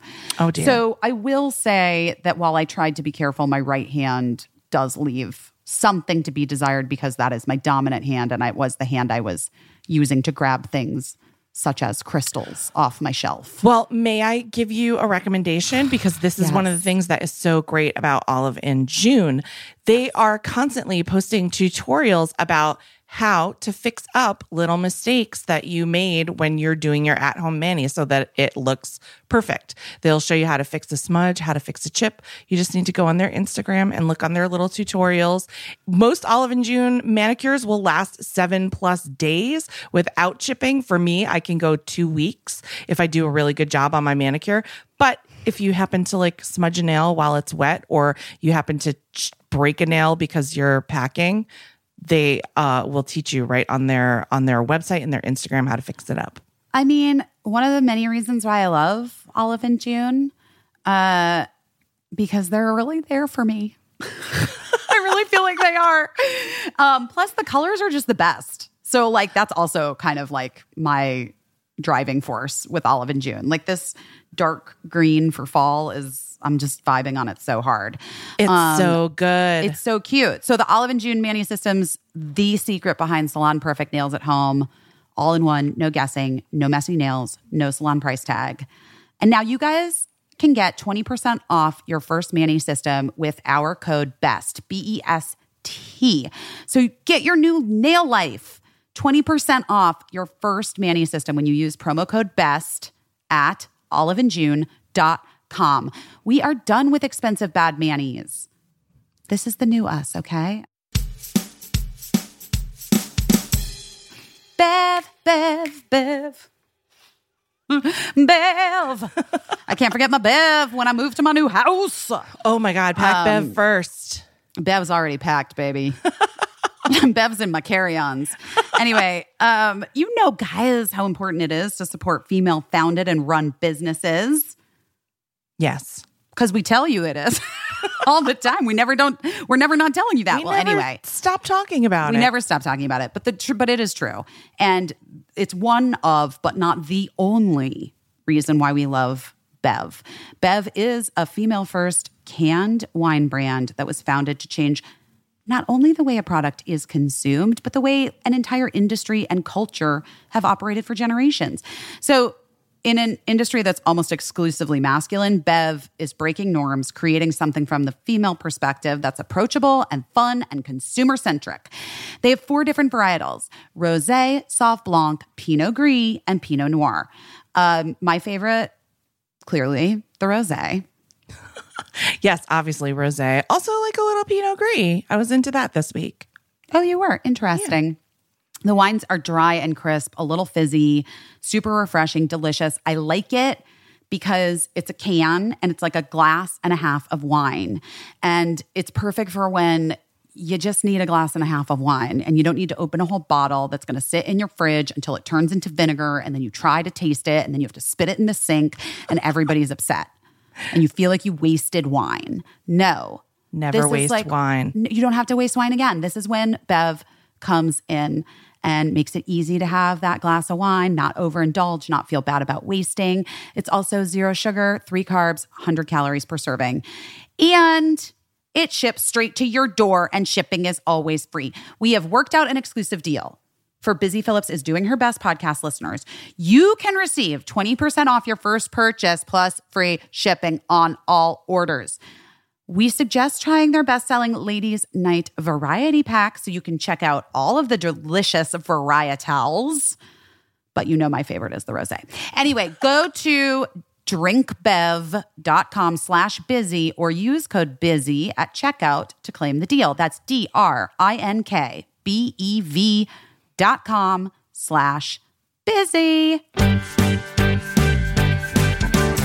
Well, everybody, this is really exciting because if you're a fan of RuPaul's Drag Race, or who if you're isn't? just, I mean, clearly nobody is not a fan of, is that the right way to say it? Everyone's a fan of RuPaul's Drag Race, and we have one of RuPaul's Drag Race's most history-making competitors. Ben de la Creme is here. Hi. Hi. I'm so glad to be here with you guys. Thank you. I am having like a little, I'm trying to play it cool, but I feel very honored to be here with you guys. Oh, well, my we're gosh. the honor is ours. Yes, I'm a big fan of yours, and not just from Drag Race. I know you from Drag Race originally, but then I started following you on social media because that's what normal people do when we're a fan of someone. But this is such a busy thing to say, but I just love your vibe so much. Like, you really speak to so many things that just like make my heart sing. So, so I'm just a fan of you as a person, as I've gotten to know you through the lens of social media. Thank you. It is all fake, but thank you so much. I really, no, that's very sweet. Thank you. I really, I mean, isn't that like weird and cool that we can see into it? I mean, like busy watching you like bail out your basement and stuff. It's like the way that we're like let into these like sort of more personal details is very weird. And like I always say though, so you have a birthday coming up. Yes. That's so we're of similar ages. You're 40. I'm about to be 40. You're about to be 40. I'm going to say it loud and proud. I'm not pussyfooting around it. Great. Okay. I know. I actually loved turning 42. 40 as well. Turning 42 this year, I didn't love. I actually did not love turning 42. But I liked turning 40. I celebrated. I threw myself like a wedding for myself. A true like huge wedding, basically. It was very fun. Yeah. I mean, I feel like it's so valuable to be able to obviously like keep in touch with people, but also like I feel like we're the first sort of generation of people that like have made friends, like real friends on the internet. Casey and I were internet friends, basically. Yes. Oh, We'd really? met in person like one time. Yeah. Wow. Yeah, I feel like, so we actually just moved to LA right before the pandemic, which was a real treat. But we, I'd lived in Seattle for 14 years and I had a lot of friends that I just made through being a performer there and everything else. And now moving to LA, and especially everything being shut down as soon as we moved here, but just in general, it's been like, I remember moving to new cities in the past and it being such like an arduous, overwhelming task to figure out how to interact with new people. And now it's like you can just start casually DMing on Instagram. And then it's like a nice way to start building community without actually having to like take the actual risk of human interaction quite yet, you know? Right. We recently, Dela, during the pandemic, we had a neighborhood explosion. And that's how I found out that so many people live within a mile of me, because my social media was like, what the fuck just exploded? And then all of us were like, hey, we're neighbors. Well, that's fun. I didn't wait. So what did explode? It was like a marijuana grow house, which I thought was weird because marijuana is legal in California. So I didn't know people were still freelancing in their garages. People don't want to get taxed on that shit. Yeah, I guess they don't want to get taxed on that shit. I'll pay my taxes on marijuana. I'm happy to pay my taxes. Yeah, so that people don't blow up. I want to, just saving lives. But also, I'm happy to take one for the team if other people don't need to pay taxes on it. I think that that's also fair. Understood. Yeah. Yeah. I'm a white lady, who likes weed, so I'm happy to pay my extra dues for it. That makes sense. I think that's a solid perspective. Right? I don't know. Dela, how do you like living in LA? I mean, I don't know. I honestly you've only have no experienced the inside of your own home. Yeah, this basement is amazing. Where did you move from? Where did you guys move from? We moved from Seattle. Oh. So I've been in Seattle for 14 years, and we had kind of, Seattle's changed so much because, Amazon moved in there and the tech world has like really shifted that city. And so we were both kind of feeling a little displaced, my partner Gus and I. And he just like loves LA and was really ready to move to LA. And I've been kind of like, this could be good for career stuff, but it's scary and Seattle's my home. But kind of like talked myself into it. And finally we were like, let's take the plunge. Let's do it. I was like, okay, great. All these years of hemming and hawing and fretting, I'm ready to like take LA on by storm. And then we moved here March 1st. And then March 14th is when lockdown started. March 1st, 2020. What a time to be alive. That's the best comedic timing of a pre-pandemic move, I think, that I've heard. Congratulations. Thank you so much. You have to take these little victories. Well, at least you're with Gus, who I also really like from social media. That's the only way that I know him, but I feel like I know him. I feel like we've been friends for years. We haven't. But how is he adjusting? Because you work together. He helps you. Yeah. I mean, oh my God. There's so much when you're I feel like there's so many drag queens who start dating somebody and like immediately, because you're on the road all the time or because just like the drag world is so like, right. It's like you immediately become part of the same business. Gus and I fought that for many, many, many years.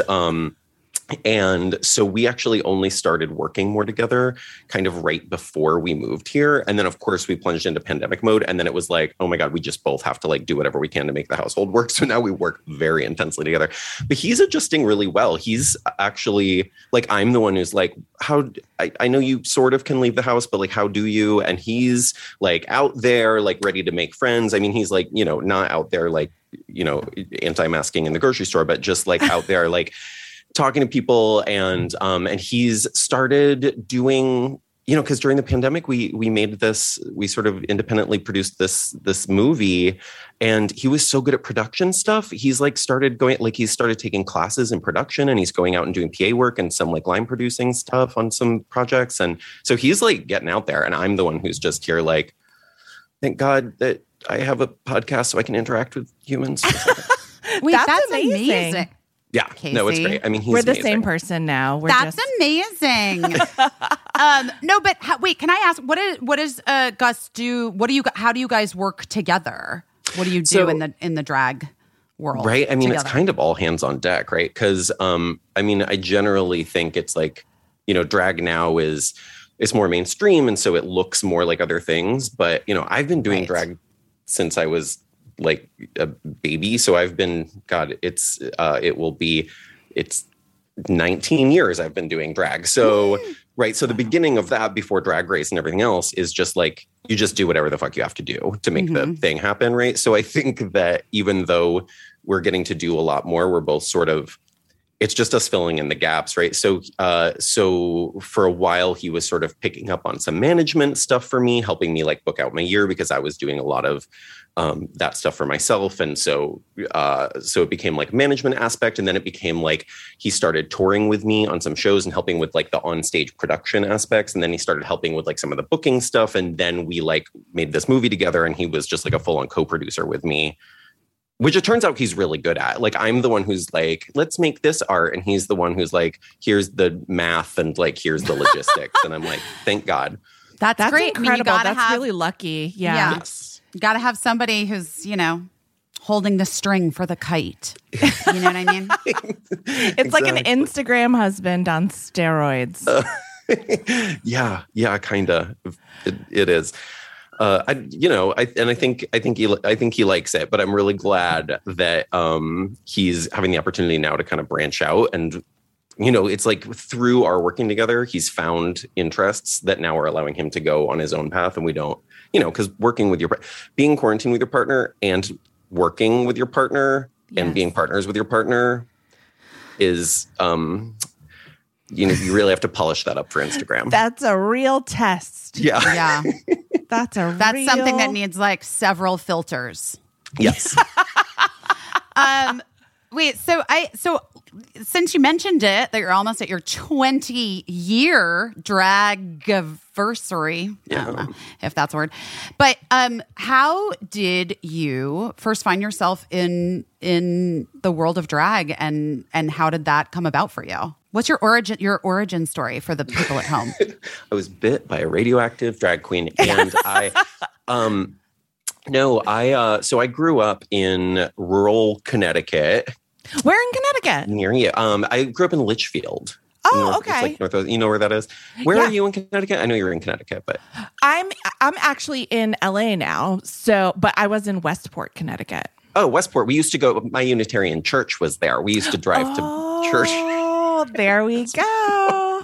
Anyway, so I grew up in Connecticut, and I was like, Litchfield, kind of conservative, kind of rural, and but I just always was kind of like that kid who like was always like, I would steal makeup from the drugstore. Like, you know what I mean? So it was like, all this is the long way of saying, I feel like some people decide to become drag queens. And I feel like for me, I like found drag and I was like, oh, there's like a container for who I already am, because I was already like doing this kind of feminine performativity, but like, it wasn't, I think drag can fall between kind of identity and art practice. And for me, it's kind of both of those things, right? Yeah. So growing up, it was like, I knew I like didn't feel like I was a woman, but I wanted to like wear all this makeup and wear the dresses and be theatrical. And when I found drag in high school, probably for the first time through the Wigstock documentary, which is really amazing. Amazing. Yeah.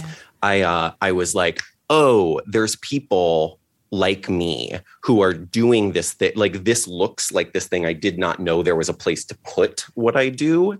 Yeah. And so I just sort of immediately started identifying as drag queen, I'd say like late high school at this point. And then I started performing for the first time. I was living in Chicago, and as soon as I turned 21, I started entering competitions and getting gigs, and that was that. And then you were gifted at it. Can I ask a question? Like, going back, you said when you're a little kid, you were like stealing makeup from drugstores. How did, which is so funny to me, how did the older people, your family, the people in your life react to that? Because it's one thing to like have your kids steal, but then to have them steal something probably surprising, or was it not at all surprising to them? Well, no, I don't think anybody knew that I did. Like, this is you're getting the hard hitting behind the scenes. No, I don't think anybody knew that I was actually stealing stuff. It was like, I mean, I would literally like get makeup, sneak it home, put on a full face of makeup in my bathroom by myself, wash it off, then leave the bathroom. Oh, wow. Like, it was like a deeply like closeted practice. Very secret and private. Yeah. Oh, that's so interesting. Huh.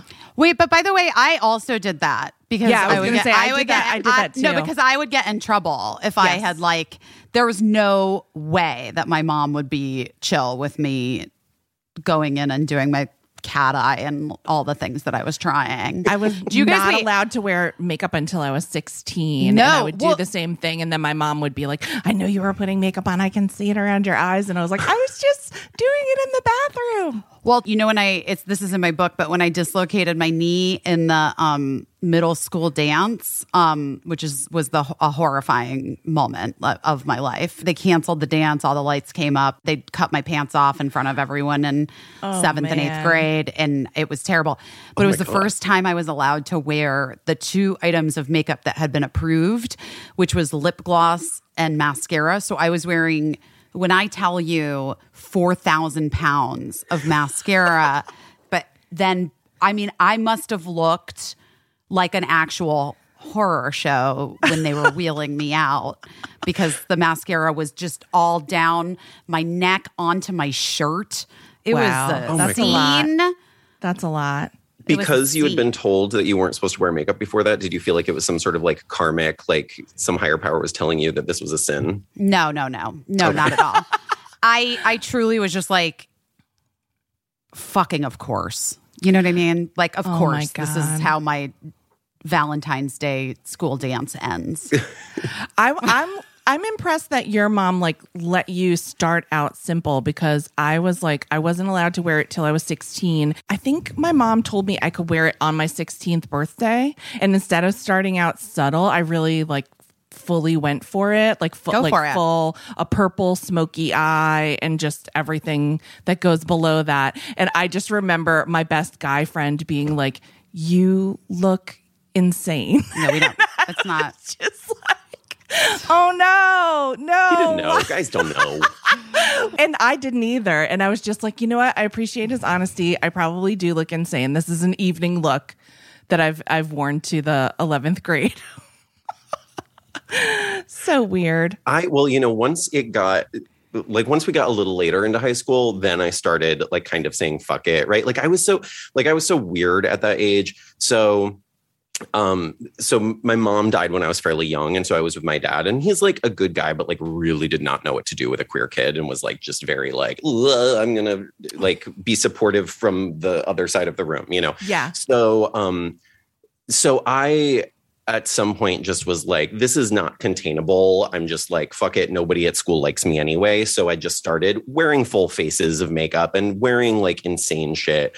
And it became very much that narrative of like all the adults and the kids too, by extension, were all like, oh, you're doing this for attention. You want attention. I'm like, I have zero interest in your attention. I would like so much less of your attention. The attention that you're giving me blows. But I did look absolutely, like in retrospect, I felt fabulous. I'm glad. No, I didn't. I felt rotten about myself, but I felt like I was making myself more fabulous. But I look at it and I'm like, those were such insane looks. You looked like such a crazy person at that age. But like, I'm so glad that I didn't like start my career as a drag queen with the crazy trying outfit. Like I'd already worked through my awkward makeup by the time I hit the stage, you know? But also I do have to say, like, even, you know, to have a single dad who didn't really know what to do, he knew enough to like not make you go back and wash your face before you left for school in the morning. Yes. He let you wear what I always think that's such a blessing. Just like sometimes, I mean, I don't know, sometimes it feels like neglect, but also like when parents like don't know how to handle a thing and so they just sort of like don't do anything, that can be really great. Absolutely. No, I really agree. I mean, it's like, you know, I've had different perspectives of that time in my life and my dad as I've grown up. But I do very much feel like, you know, he did not have access to a lot of the tools that we have to like understand people different from us now. He was in the throes of grieving a wife and suddenly being a single parent and still having to support his kid. And so while at the time I was like, oh my God, why aren't you here for me? Why, you know, like I didn't feel supported. Like I look back and I'm like, oh, this person was really like doing their all with what they had at their disposal, you know? I think that's also a thing that comes with some age. Yeah. If I'm Yeah. being honest, I think that you're in your 20s, you're like, fuck you. You didn't do anything for me. You never supported me. And then when you get into your 30s, you're like, oh my God, you were a human being that was trying your fucking best. And outside of being like in an abusive household or, you know, something like that, like most of us, like, especially also, my friend brought this up the other day. We're sort of like, our age, like around like I would say like mid 30s and older, like our parents did not go to therapy. And it was like my God. most of them didn't, or it was just sort of like beginning kind of, and it was bad therapy. Yeah. Well, when I sorry, I'm like, am I talking about this? I don't know. Whatever. My dad's not going to listen to this. My dad is in therapy right now. He told me, and I'm like, with who? Like, how are you know, I'm like, I feel like he's like, I've been in therapy for 4 years, and I've been like, wait, but have you gone to more than one session in that 4 years? Like, what is happening? But I do feel like we have the blessing of sort of growing up, like using those tools. But yeah, you're right. Like our parents didn't go to therapy, but now I'm watching my dad be in therapy, but like still not know how to go to therapy. I'm like, what tale are you weaving in therapy that you're not getting any constructive feedback? Yeah, it is sort of wild. Like all of a sudden, like my dad was like, my dad was like, it's totally different. And then my mom was like, well, his doctor put him on an antidepressant. He's great now. And I was like, well, this was like 10 fucking years ago. I was like, well, where was the antidepressant? Well, I guess it didn't really exist. I don't know. It's crazy. Yeah, it's wild. I think that like our parents, like in my experience, I like got put into some therapy, but like not even like long-term therapy, but just to like handle things when, you know, like a terrible thing that happened to you when you're a teenager, go to a group chat for like 12 weeks or whatever. But I was put in one of those group chats too. Yeah. It was terrible. But it was like, that was the thing. It was like, it was starting to become a thing where it's like, hey, this should probably be a thing that we all do-ish. It's having some good, I don't know, if you're like, yeah, therapy, maybe we'll try it with these kids because I don't fucking know what to do with them. But for themselves, like none of them did it. Right. I know. Or really did it. I loved my group chat because it ended and also because we would get pizza after. Mine was like, it was a group of kids with such different problems, like deeply troubled children with nothing in common, all just sitting in a circle triggering each other for an hour. So like, wild. Yeah. And Same.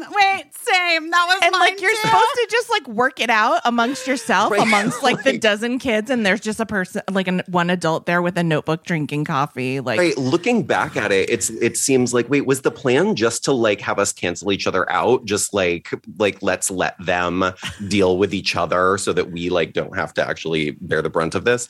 Because it seemed a little Lord of the Flies. it was wild. The only agree. thing I remember from the talking is that somebody asked me, how come you never talk in this group? And I said, because what happened to all of you is so much worse than what happened to me. And they were all just like, all right, well, I guess we'll never talk to you again. Oh, Wow. my God. And then after, it was actually one girl came up to me after and was like, you know, your stuff is bad too. It's not like a contest. And I was like, oh, I felt like I didn't have the right to, you know, whatever. But clearly we had no instructions for how to do group therapy. But isn't that interesting? Like people do think pain is a contest. Yes. Oh, for sure. I mean, I feel like I find myself falling into the trap on both sides, though, right? Where I'm kind of like, Same. yeah, you know, it's like I both, I mean, I do fall into that thing where I'm like, no, mine is worse than yours. And also like, oh no, like I have nothing on it. You know, it's like canceling out your own pain and also, like really just being so self-involved when you are in pain that it is hard to like expand and have empathy for all the rest of the kinds. I don't know. Yeah. Yeah. It's interesting. Well, I mean, people talk about it all the time, right? Like talking about like the trauma Olympics, like it's, you know, it is kind of like weirdly competitive. And also it took me a long time to realize that like, even, talking about like, well, what happened to you versus what happened to you, and what happened in your life versus what happened in your life. It took me a long time to realize that, like, for some people, something that seems small is just as painful as like something that seems devastating that happened in someone else's life. And it has a lot to do with like who that person is as a person and how it was handled and just everything. But then I was like, oh, okay. Yeah. Because I spent a lot of time being like, thinking to myself, like Busy always says, I say that I'm non-judgmental, but I am. But that's true. That's a realization I've recently had, by the way. I've been saying for so long, I'm like the most non-judgmental person. And then I was like, I'm such a liar. But I do remember being that age a lot of times and thinking, well, like this thing that this person's in intense pain over, it's because they haven't had anything like really traumatic happen to them yet, and they will one day. And then I was like, oh, it doesn't really matter. It's like, it's an individual scale, I guess. Everything you're saying, in theory, I'm like, yes, this is true. And like, I can think of a million times in my life that I'm like, yes, this is true. And then also I have this very distinct memory of the year that my mom died.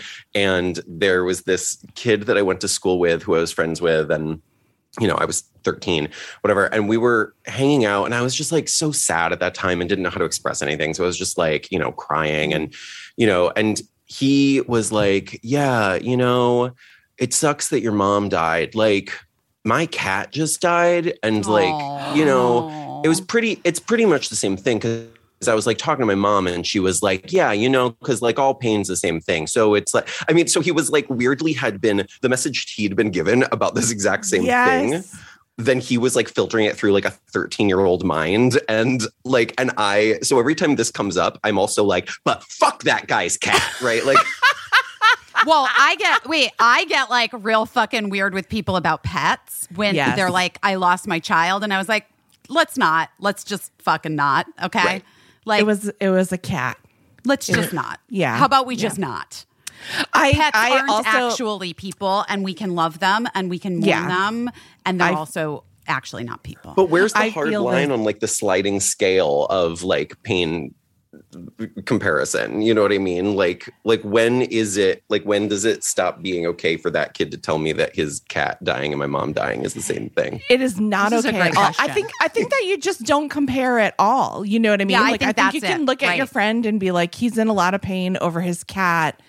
It is on a totally different track than me being in pain about losing my mom. I'm getting choked up thinking of you losing your mom at age 13. Because my kid is 13. And and you probably in your I don't know if, have you seen any 13-year-olds recently?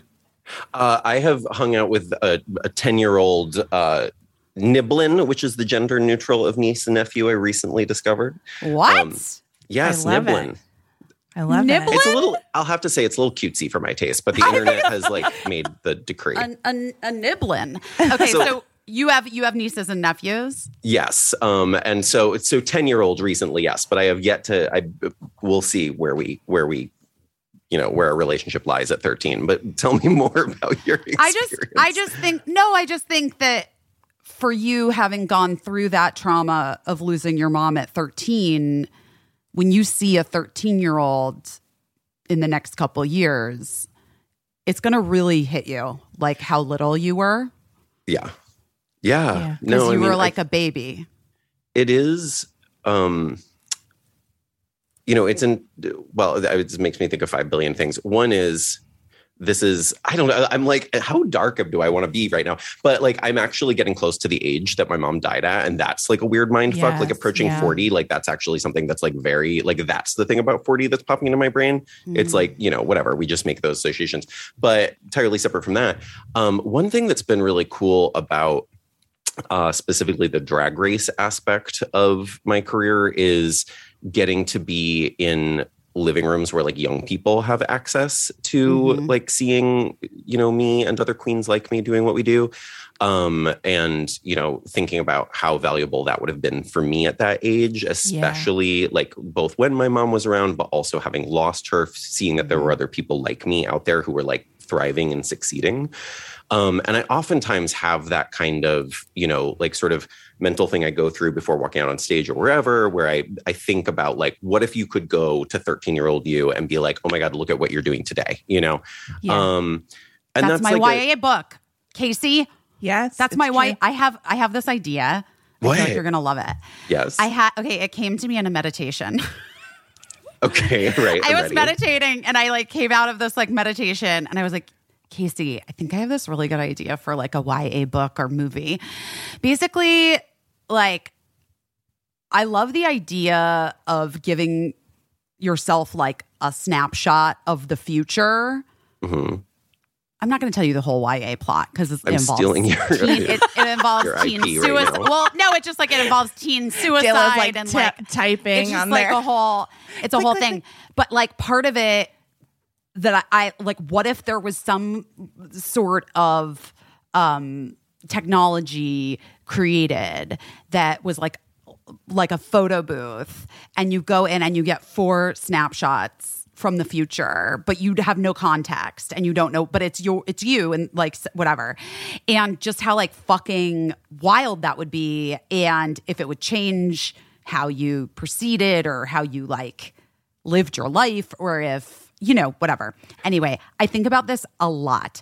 Are there any rules in this book about whether the snapshots are from like a low or a high point, or is it just like run the No, gamut? you don't know. You don't know. I love this. But I'm not writing it, so maybe I'll. I might. Maybe we'll all maybe work I on it will write together. I'm going on that retreat next week. Maybe maybe instead of doing some work on myself since I turned that corner, now I'm not crying as much anymore. Maybe I'll write my YA book. You can do a little research on Face App. You can that does give you a snapshot from the future and from the the one past. where my old lady is so fucking hot on Face App. Oh, I bet. Have you done it with Ben de la Creme? No, I've never used it on any form of myself. Oh, it's wild. I bet old Ben de la Creme would be hot as well. Mm-hmm. Very I don't know if it would dynasty. even, a lot of those apps like have trouble even like registering her face as like human. It's, there's Really? well, it's like, when you start drawing the makeup on that big, it's like, where are the eyes? So Wait, this brings up another question. Do filters bum you the fuck out because you've spent like literally almost 20 years perfecting an art that now people are just like, oh my gosh, look, I like have giant exaggerated eyes and like high eyebrows and like, you know what I mean? not so much because I still know that I can walk into the room and take all their breaths away, Yes. But there is definitely, I mean, my filters came out right around the time that my skin started benefiting from them in makeup pictures, right? So that was great. But also, I will say the thing that I actually feel like that about is YouTube makeup tutorials and how everybody has the same face stamped on over and over and over again. And I'm like, remember when we all had to cry in our bathroom and figure out how to make our mascara look best through the tears? Like, that's how you get an original look. Yes. Oh my God. I had two books. I had the Kevin Aucoin book when I was older, but Same. I had a Boy George book when I was like 12 or 13. I think that was like how to do your makeup like Boy George. And I was like, yes, this is perfect. That's how I did that smoky purple eye for I watched the original Beverly Hills 90210 and would sneak into my mother's bathroom and would practice the makeup that I saw on the show. That was where I based my looks. And there you go. I when I'm Just a Girl came out, I fully sourced bindies and wore bindies to school. It's like so deeply upsetting thinking back at the like this white gay child wearing bindies. It's also deeply upsetting that Gwen Stefani was, but you know what I mean. Yeah, everybody's sure. forgiven her, so I think we can give you a pass. Yes, I can. You were a yeah, child. I think you're okay. You actually were like a child grieving the loss of your mother and like trying to express yourself. I think we're okay. Can't let that explain it away. No, I do. I feel like that era of having to find what draws you in and makes you want to like pursue it as a look or as, I do. I think it's just like a bummer. I think it like inhibits young people's creativity and creativity that can happen with like makeup and appearance for it just to be like, here's how you do it. Here's how you do what somebody else already did over and over. Here's what I'm going to say though about that as someone who's literally witnessing the evolution in front of me, whilst also allowing TikTok, social medias, YouTube. I would say that I think that I don't know, some kids, like I have a friend who's a total weirdo, the friend is, and their kid, girl, is like what she's like YouTube tutorial, like I want to look like that everybody else, blah, blah, blah, blah, blah. My kid, I mean, most people would say I'm kind of a weirdo too. Our kid is like, does like an amalgamation of all kinds of things and like pulls from the weirdest references that I'm like, what are you? Oh, okay. I guess Lana Del Rey now. Like what? And they've just like they have really developed their own. Oh, Young Royals. Birdie was watching this Swedish show, Young Royals, that they're obsessed with. It's like it's this queer Swedish show that Birdie loves because the two main characters who play like lovers on the show are both queer in real life. And that is like a big deal for Bird. Yeah. Also, they both have acne and they don't cover up their acne. I love that.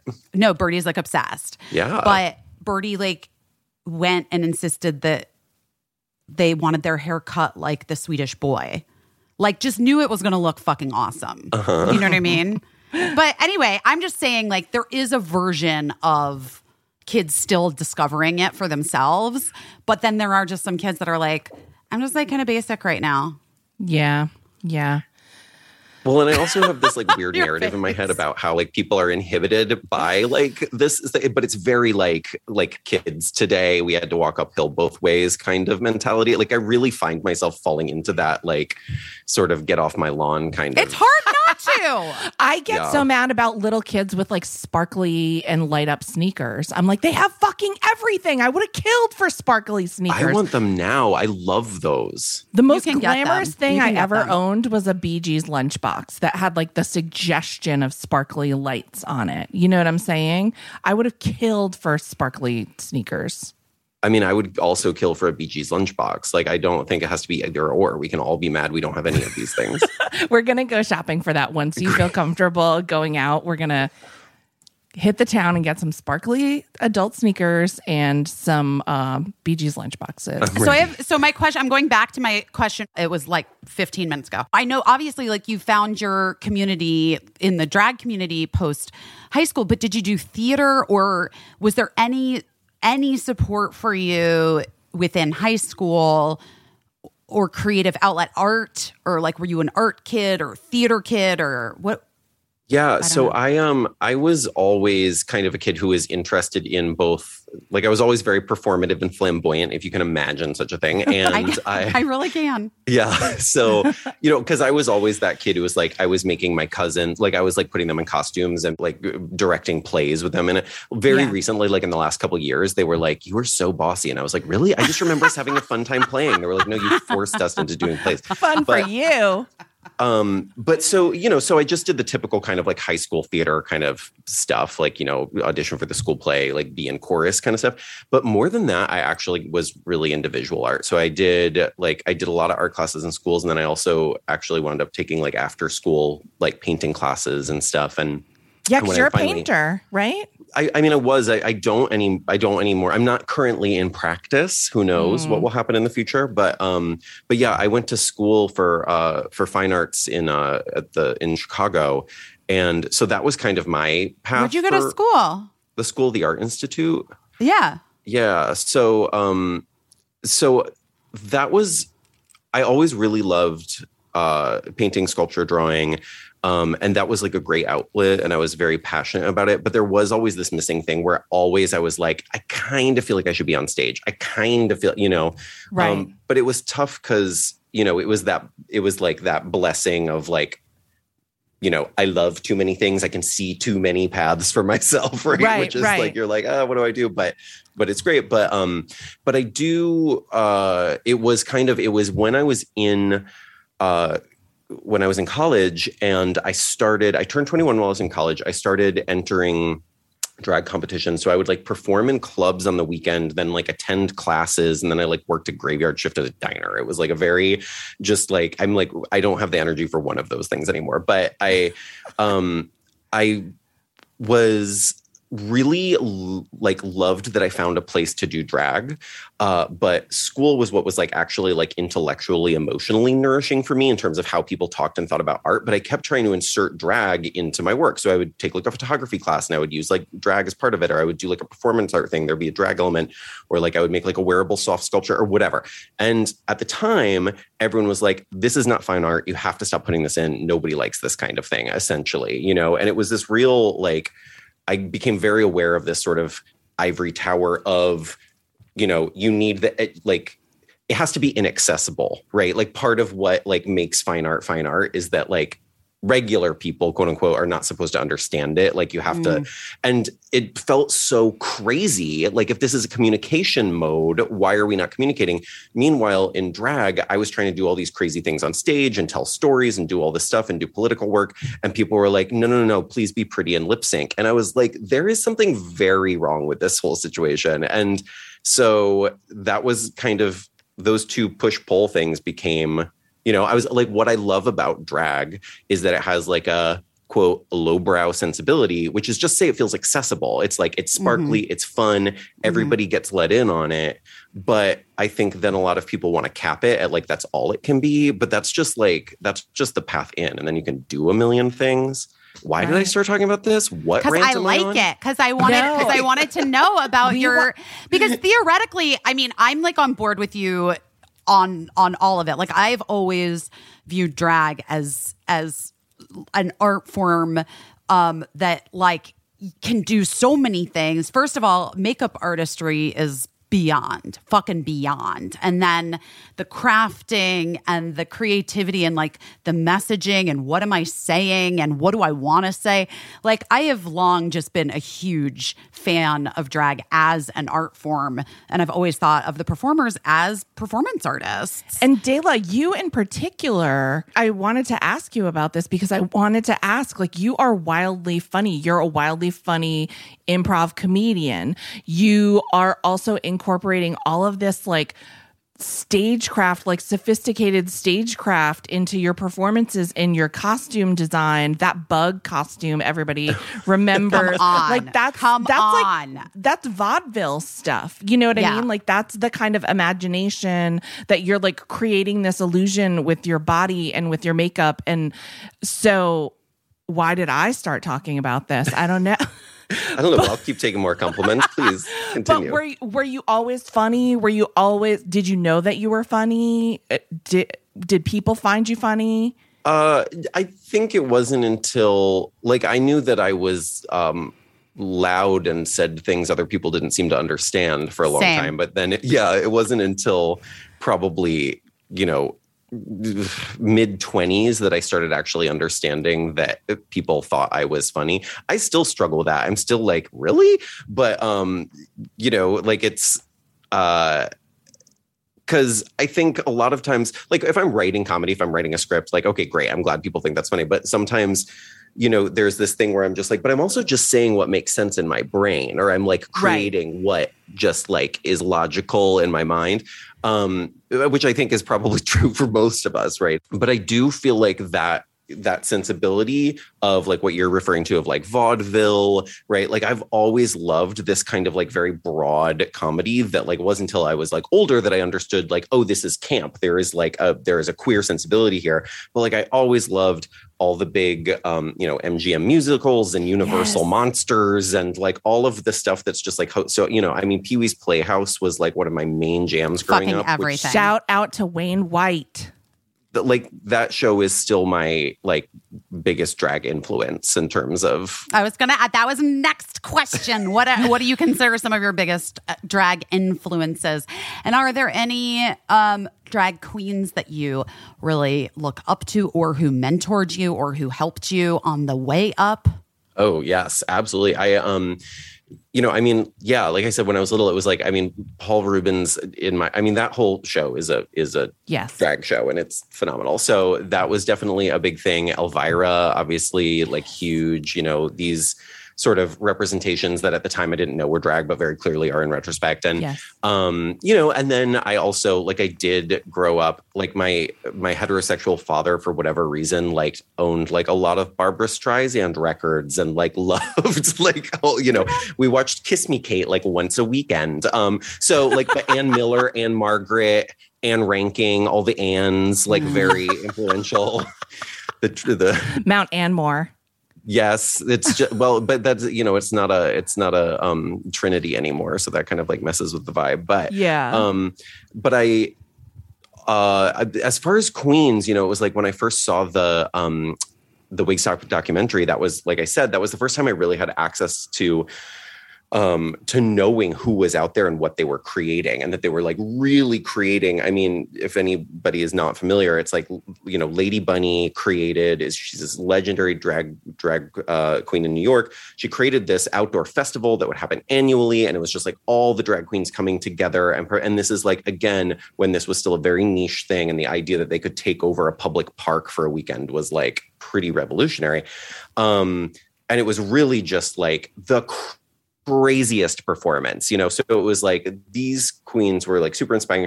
You can see Coco Peru in there, you can see Jackie Beat in there, Alexis Arquette, Leigh Bowery, who is like such a mind-blowing performance artist, who does this number in the show where he like births an adult woman live on stage. It's like, it's so crazy and amazing.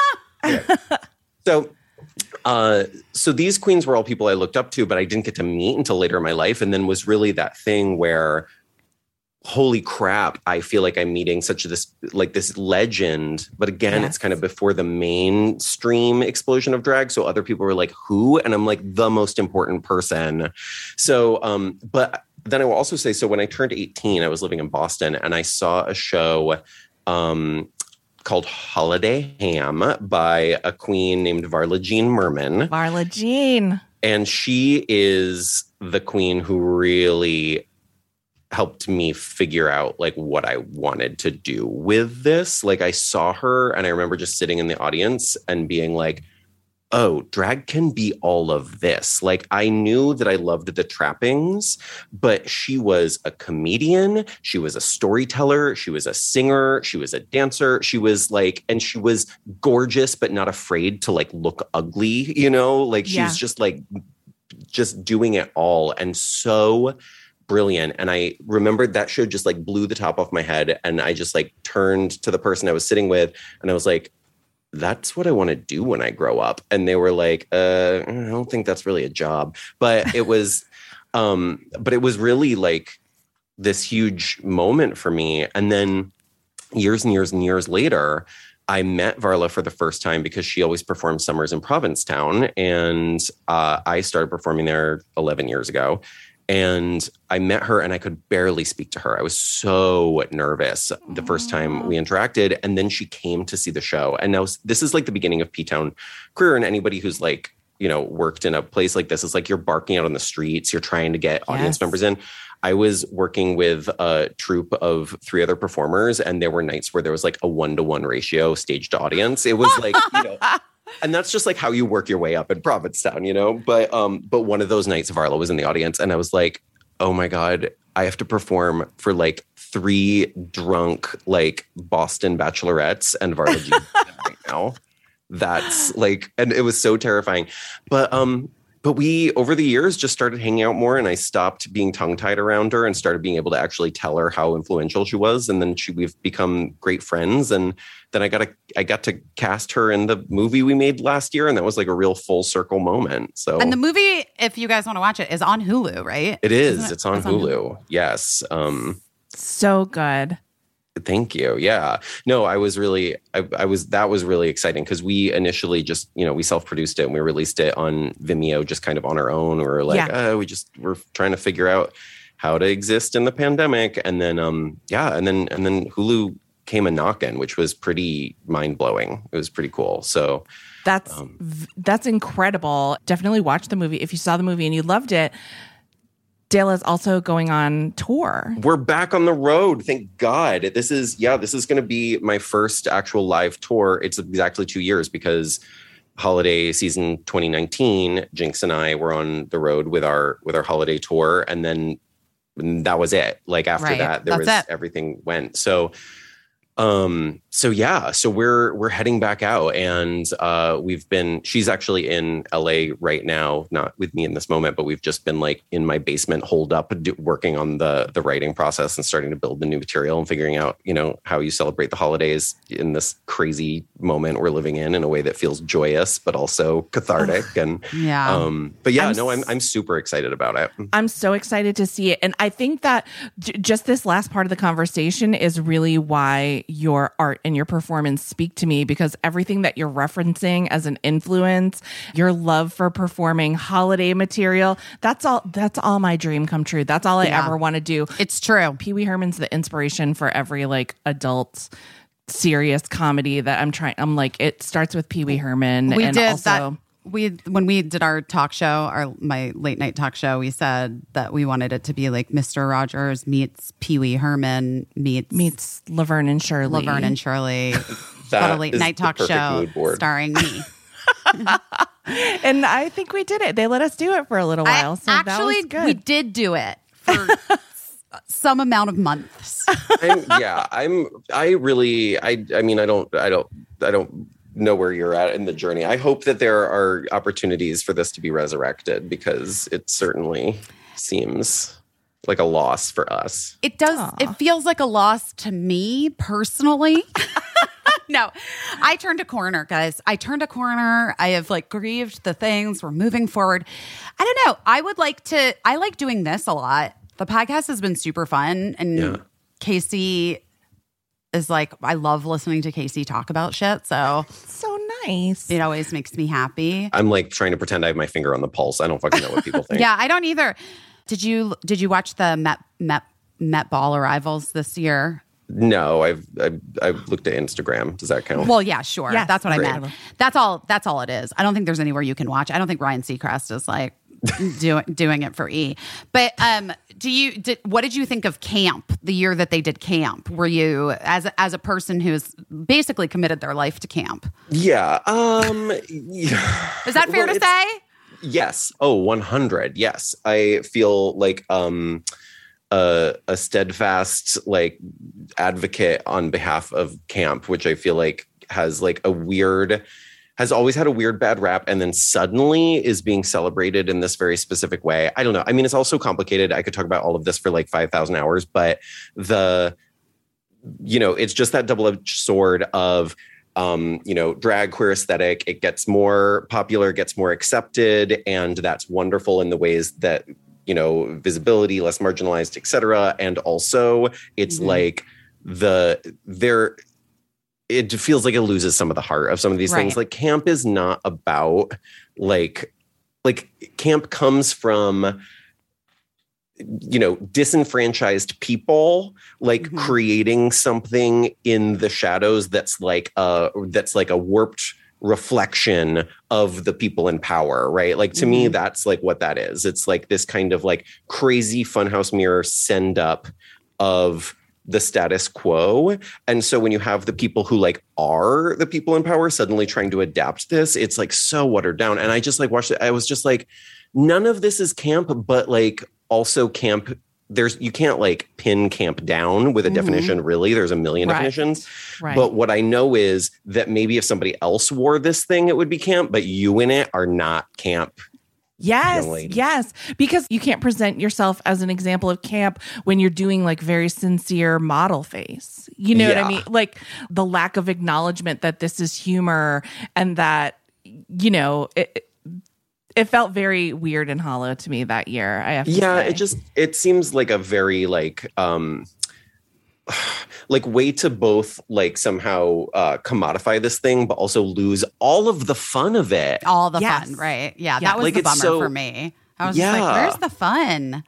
Yeah, it was like really deeply dissatisfying. Did anyone do like a birdcage skirt with like birds in it? I can't remember. I would have done that. I think Kim Kardashian West's outfit this year was campy. I love her Babadook look. I loved it. I just keep What? thinking of like What's Peter the- Pan's shadow, like Mary Martin with Peter Totally. Pan's shadow. Yes. 100%. But wait, Yeah. what's the theory behind it, guys? I didn't read any fucking articles because I just couldn't be bothered right now. I but- said that my theory was that because it was like American fashion, lexicon of fashion, my theory is that she is American fashion to the point where she can black out her whole self and just her silhouette is enough. like, you know who it is. Yeah, you know who it is. And Fuck. That is actually true. I like that. I like that take. I don't know if that's true. Also, I felt like, because I love a conspiracy theory, I was like, that might not even be her. Might and not then be it's like her. a commentary on Fame, how she That'd be the doesn't even best. have to show up and everyone's going wild for the outfit she has on, but it's not even her. I love that. We'll see. We'll, or we won't. We'll never know. No, and it's so sad. Like that's the sort of thing that it's so satisfying not to know. It's so satisfying just to put that out into the ether and then like never find out and just to be like, oh yeah, this is how the world works now. This is how Fame, and like we're all like excited about this person that very well may not be this person, but She's I don't want to know. I don't want to know how the kicking it sausage with is Jiffy made. Pop. Yeah, exactly. I don't know whether I want to know exactly. whether the sausage is there or not. Well, Dela, I feel like we went over, like, the theme of the podcast is always pivots. We went over a number of pivots that you have had in your life and career. The loss of your mother, seeing drag and deciding that's what you wanted to do with your life. We didn't even talk about on RuPaul's Drag Race when you took yourself out of the running to, like, I mean, What what? happened? We were- yeah, that was a big one. You That was a big one. devastated the fans. Man, they had a lot of things to tell me about that year. Let me tell you, they still do. People love to tell me about how they. I feel about wondered that. Are people still like making their feelings known to you about it? all the time. Yeah, but it's I would say that for the most of the people I get reaching out to me about it are people who are like maybe like, oh, I just saw this or whatever. But I get a lot of people, because you take a swing like that, you take a big swing and you're like, okay, this is what this means to me. This is what I hope it means to other people. But you have no idea, especially when you're being edited on reality television, right? Like, Right. It's in somebody else's hands.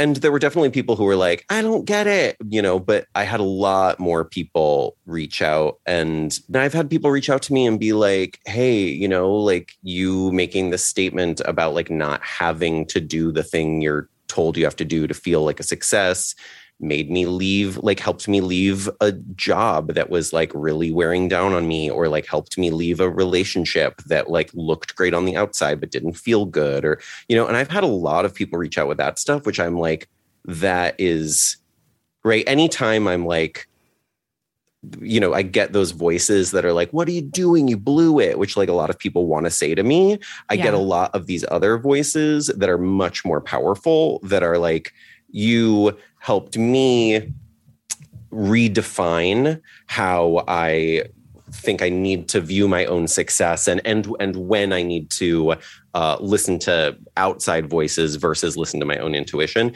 which, Right. I have to say at that moment, like the moment I made that decision, it was very clear to me that is not who I am in general. I am very hemmy and haughty, and it takes me a million years to make any decision. Yeah.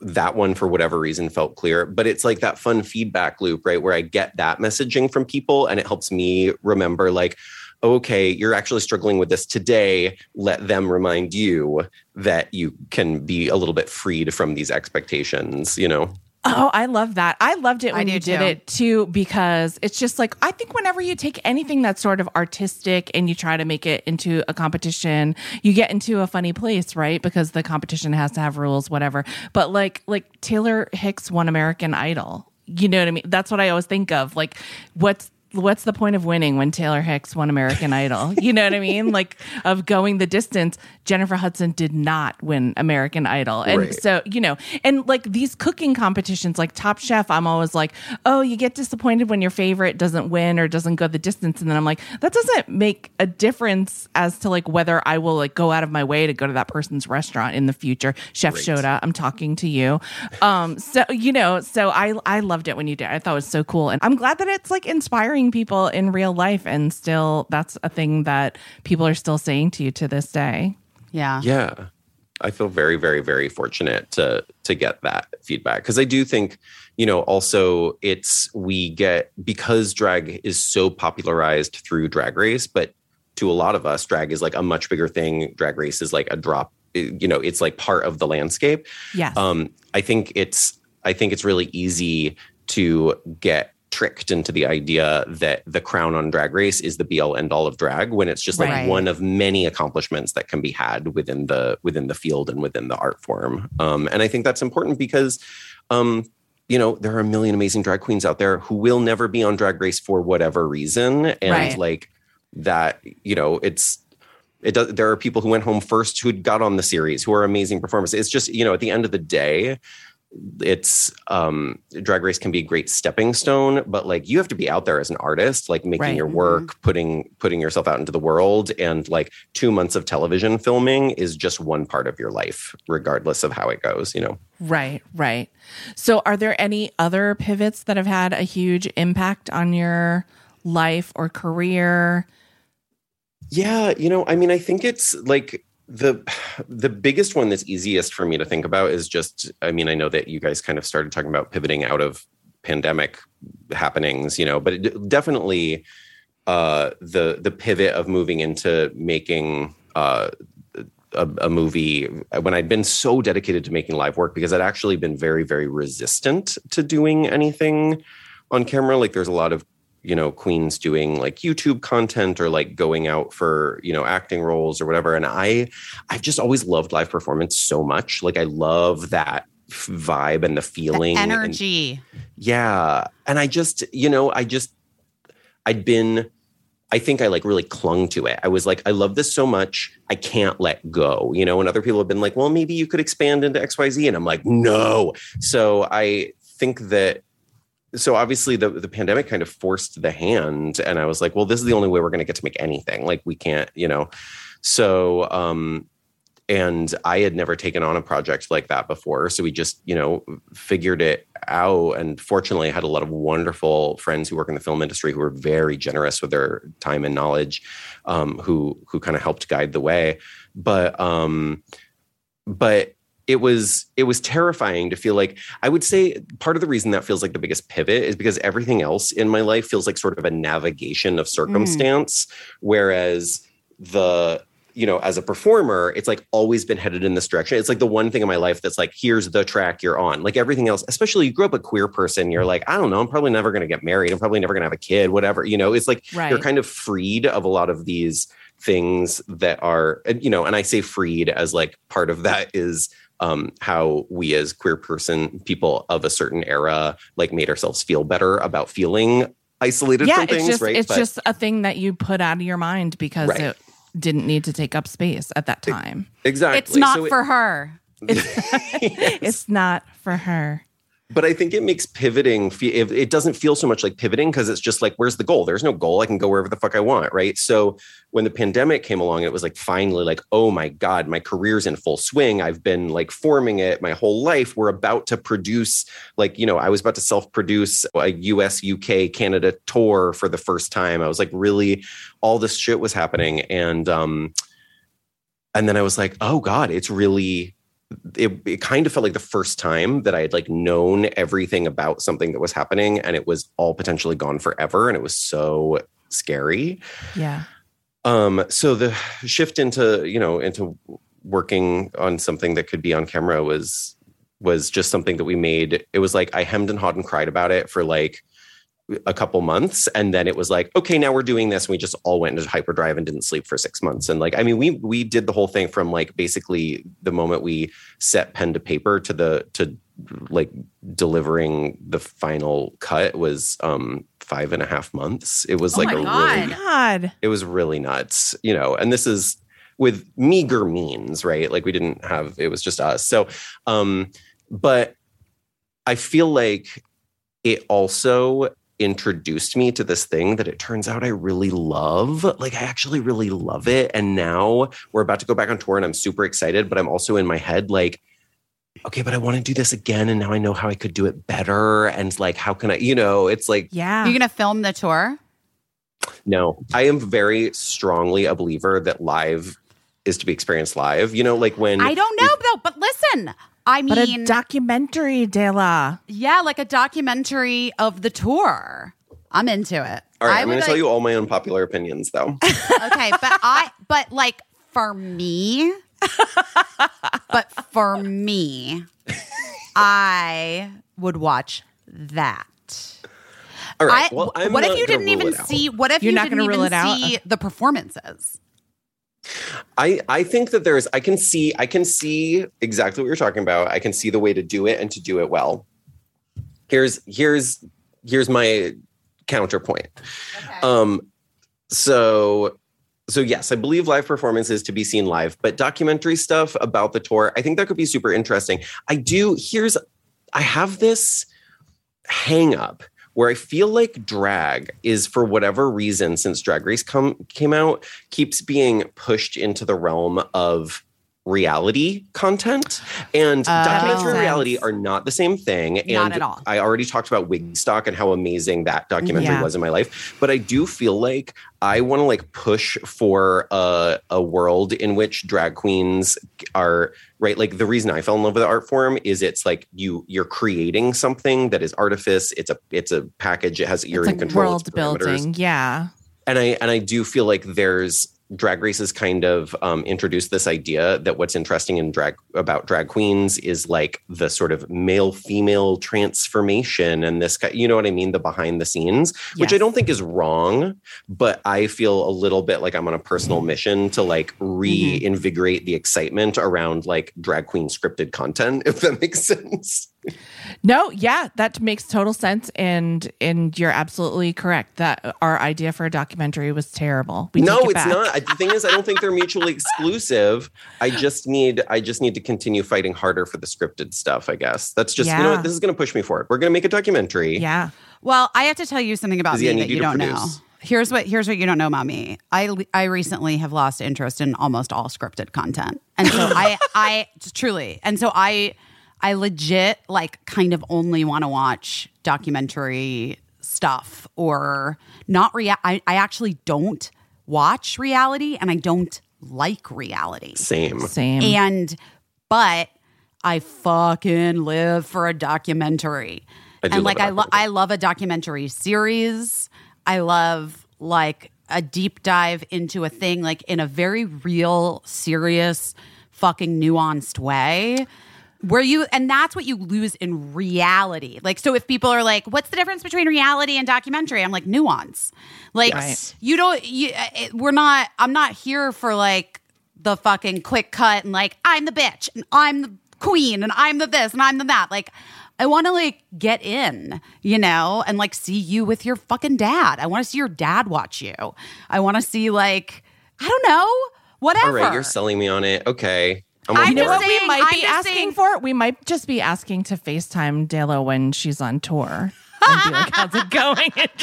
I'm down. That sounds potentially like the future of documentary filmmaking. I don't know. I do think that I agree with you. And I think that I know I personally am friends with drag performers, for years. And I think that what does get lost sort of in the reality competition of it, because that is what a lot of people haven't seen Wigstock, is that nuance, is like the detail and the humanity. Like a lot of times humanity gets really lost in reality, even on Drag Race, which I think is like a wonderful fucking show and I love. It's fun, but it's a format. It's so and fun, it's, but it's you a know, format. and there's a ticking clock on everything, and everything has parameters. And the truth is, like, when left to your own devices, your creativity is limitless. You can do anything when you're... So I almost think like it's time for like a new Wigstock. But maybe you're the person to do it. I think you might be right, and I think it being by drag queens as well is probably, you know, there's a lot of people making drag queen content, but like I think a drag queen perspective behind the camera is important as well. So I agree. All right, I think this. It's not my movie to make. Do you know what I mean? But it's I definitely want to watch it. See it. But like, are you available to help? Because I'm trying to crew up right now. Yes, I can hold a boom. I've got very Perfect. strong arms. I mean, honestly, having you in the pitch deck as the boom up is going to be hugely helpful. Yeah. Getting this off the ground. And then I like there'll it. also be a picture of Michelle Williams because they'll if you're using Busy in a pitch deck, that's what we learned is that people always like to throw in a photo of Michelle Williams. Oh, perfect. Totally. Great. Wait, now I'm gonna yes and my pitch. Okay. All right, I'm ready. Why don't we do a mockumentary? A scripted mockumentary within the drag world touring world that I'm in. Sure. Sure. Why not? Yes. Okay. Great. I may be the boom operator. Okay. I am absolutely here for this. And then it's fast and loose. But you do it, maybe it's too soon for this tour, but maybe next tour, you do it like the dates that you're in, you schedule it and you book other queens to be parts in it because you're going to be in Tulsa, you're going to be here, you're going to be here, whatever. It's very And so improv heavy. It's well, sure, there's that, but like but like let's get a budget. I want a budget. Let's get a studio, guys. Okay. Let's do it. Yeah. All right. I feel like this is a good idea. I am with you. Yeah. You do not have to raise your voice to me. We are on the same team. And all I know is that we got to get Sam Pancake has got to have a part in it. Otherwise, Sam will fucking kill me. Okay, great. I would be delighted to have Sam Pancake as my son. Anything. Yeah. Sam lived in my guest house in Los Angeles for like almost a decade. I did not. And yes. And this is before you lived in LA. So you didn't know this. But very frequently to this day, I will be somewhere and someone will be like, I've been in your pool. And I'm like, Sam Pancake. Such a gross way to approach someone. Really intense. It's really uncomfortable. Sam Pancake. I do miss going up your stairs though and being like, "Hi, Sam." That was a very Sesame Street. I know he lived experience. under our stairs, kind of, or like he lived. So basically, the guest house. It was his old Spanish house, and the guest house was underneath the house. But when you went up the front steps to the front door, you passed his bedroom windows and also his living room window. And he was watching Drag Race the night that he thwarted the would-be murderer on the steps. It's like, see, this is what I'm saying. Crazy shit happens to me. Holy crap. Casey, were we not doing the show when this happened? No, I don't think so. You didn't know this story? I never heard this story. No. I mean, I knew that you had shady people showing up on your property. I think this happened maybe more recently than less I knew recently. about the masturbating guy in your backyard. Listen, the masturbating guy in my backyard was like, no big deal. That guy was just trying to get it up because he was on drugs. We're really making more fun than a murder for sure. life in LA sound great to Dela, who's never been outside. It's not like nobody's ever masturbated in a yard in Seattle. Sam fucking Pancake. Yeah. Wow. Yeah. Wow. A real hero. Wow. He is a hero in many really ways. Sorry, I've told so many stories that can't be on this podcast, but It's all right. it's nice to hang. Just nice to talk to people. I've had so much fun, though. Thank you again so much. It's been really this is just a delight and an honor. And thank you again. Well, I'm a big fan. I'm excited to work together. Yeah, Yes. I'm excited Oh my that God. we're gonna send our credits over and you just let us know what you think, what you have positions for us. I think a mockumentary is I don't know. I'm seeing it. This is where you this for you is like where the line in descripted, this is where you can blur it a little bit. Yeah, I do. I actually can. I actually can. All right. It would And I be will. so funny for you. Great. Okay, great. I'm honored. Ben de la Creme, you're an artist. I love your openness. I just love everything about you. I'm a huge, huge fan. And thank you so much for agreeing to visit with us today. Thank you. It's really, I feel like we've all bonded very heavily. So We really have. And I don't have that many friends in LA. So, like, you know, anytime you guys want to hang, I'd love to masturbate in your yard or whatever. Or we can go get nachos at Petty Cash. That actually sounds better. I'll definitely come back for nachos. And I'd love to come see you on tour. So I'm going to check out the dates online. Where can people go to find those dates? They can go to jinxandela.com. Jinx is spelled Jinkx because she loves to make things difficult for me. But yeah, so our full tour dates are available right there. And we'll be all over the US, the UK, and Canada. That sounds like a delightful thing to do this holiday season, and everyone should do it. And I'm going to, so you might see me there. I can't wait to see you in New York.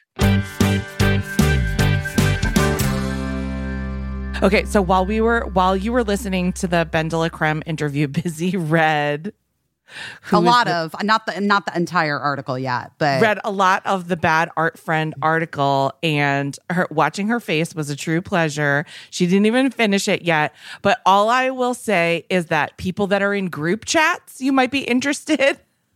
There's a lot. This article does have everything, as Casey had said. It has everything, and it has a lot of like group chat content, warnings. I mean, just everything. I think I might be on Team Nobody for now. It made me have a lot of other questions. That's what I'll say. There are things that I really want to know, but again, just being like a total part of the problem by being curious about this. But it's a good article. Really, really interesting. Get yourself an afternoon coffee and just settle back for 1/2 hour to read this article. It's really nice, actually, to just be sitting with coffee. You deserve it. It. Is it nice and cool there in New York? It is, actually. Well, I don't know. Yesterday. Okay, so guys, this is like so fucking amazing. Busy can't tear herself away from the article.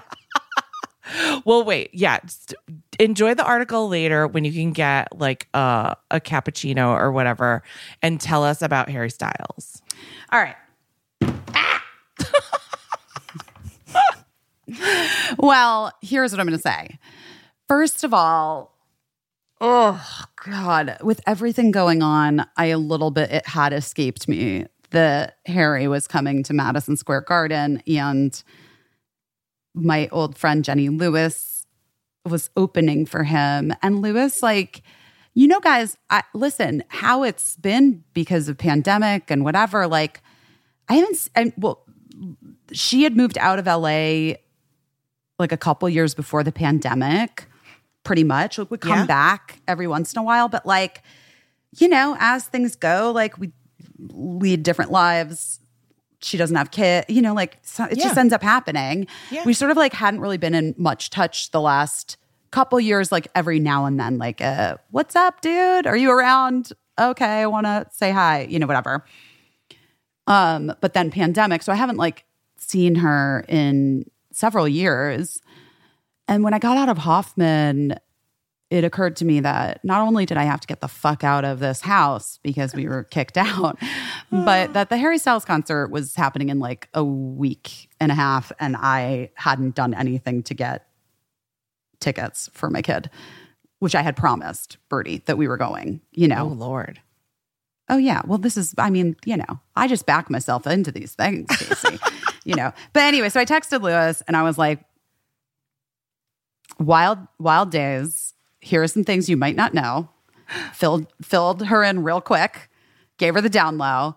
And I was like, I know Madison Square Garden's probably like insane. Birdie would be forever grateful if you could find a spot for us.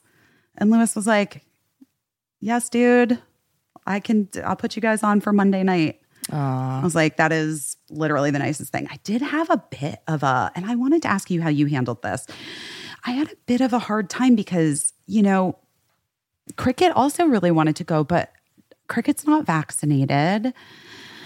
And the thing is, like, if you're not vaccinated, you have to get a test like a PCR test that day or whatever. But like, still, it just made me uncomfortable to like put Cricket at Madison Square Garden with however many thousands of screaming teenagers and adults. And like, I don't know. It just maybe, I just felt like, I just think there's plenty of concerts in the world for cricket in the future. And just in this moment, because of COVID and Delta variant and all that, like, I just felt like erring on the side of her being mad at me.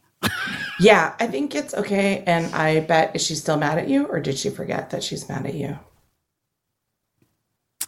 She seems fine. She just wanted to do what everyone else is doing. But I think, like, you know. Well, I mean, if a techno DJ comes to town, cricket's going to be. Exactly. She's going to want to get to that rave. You better believe it. Just get inside that computer. I think she'll be okay. I think I need to get cricket turntables for Christmas. That would be so fun. Don't you think cricket's a DJ? DJ Cricket. Yeah. Cricket. Some techniques. Anyway, so so huge shout out to friend and lovely human Jenny Lewis for helping me out. Just that's, here's the deal, guys. I might be a little bit of a mess in the current time, whatever I'm trying to say. But in the past, I've really been a person that has showed up for other people. And so therefore, I'm very grateful when people are able to show up for me. And anyway, so it was amazing. So we went, Birdie like borrowed and wore this like vintage Gucci dress I had in my closet downstairs, which was pretty fucking cool, kid. Their hair, they dyed their hair bright blue over the weekend, which was fun. Post Hamilton. Just guys, also, by the way, I do want to say this in case you were like, billionaire probably just didn't understand blue hair. Didn't have blue hair when Birdie was sitting next to Hamilton, billionaire.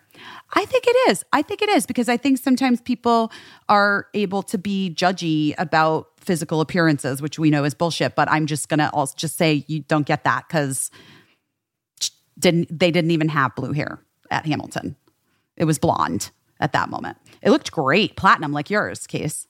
I know. I Bird's hair is always very cool. I know. They are the coolest. But anyway, so we got there. Birdie was stressed. It's a lot of people. We, luckily the merch line right in front of like where we were going in to sit was very short, which was a miracle. So we like merched it up and I bought a t-shirt that said, "Who the F is Jenny Lewis?" And then Lewis today was like, "I could have just sent you one, dude." And I was like, yeah, but I felt like it was fun to support. And I was buying all the Harry Styles merch anyway for Birdie. And so we went and we sat down. It was very exciting. Everybody around us was very excited. And then, the pit was filling up and Lewis was like, so good. Like, it was just amazing to see her in like a huge stadium, like the rock star lady that she is, like, just so rad and owning it. I think the last time I saw Lewis play was in Charleston when I was doing Vice Principals. So that was like 6 years ago. So she was just like amazing, played all the songs that I love. She's Not Me is so fucking good. That song is so good. Just One of the Guys, also great. I love it. So good. But she and I had a really interesting texting convo about rethinking lyrics, like about like within the gender binary and like things that we are all learning in the last few years, which is, I think, cool. And like my friend Jason Bozell's playing drums. It was just like so neat. And the very first, Birdie's never been to a concert before. Because Birdie's like a kid that like, in case you didn't know, like, but Birdie has some sensory stuff, and like things like loud noises and heat and crowds of people can really stress them out. And like, so, okay, I'm not going to like subject them to that, So the only time Birdie had ever seen kind of like live music in any way, really, was when they were 3. And Jenny was at the time in a band. Her band was called Jenny and Johnny. And she played with Jonathan, Rice, our friend, Jonathan Rice. They were a couple and they were in a band together for a period of time. And so they were playing at the Fonda, and Birdie, we'd been playing like the Jenny and Johnny album so much in the house at the time. Birdie was really little. Oh no, I'm going to cry. I'm okay. Okay. So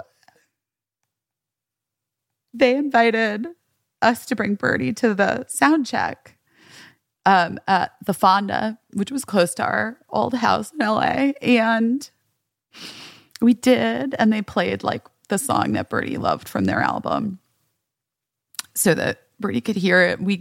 I was like, of course, ordered those big headphones for Birdie to wear because I didn't want to damage their hearing, because I was like a mom who's always just been trying to do everything perfect. And we know how that's worked out for my brain. So since that day in 2011, Birdie hasn't been to any concerts. And, this was like the dream. Like Harry, couldn't wait. Harry Styles was going to be their first concert. And the fact that Louis was opening was just so special and sweet.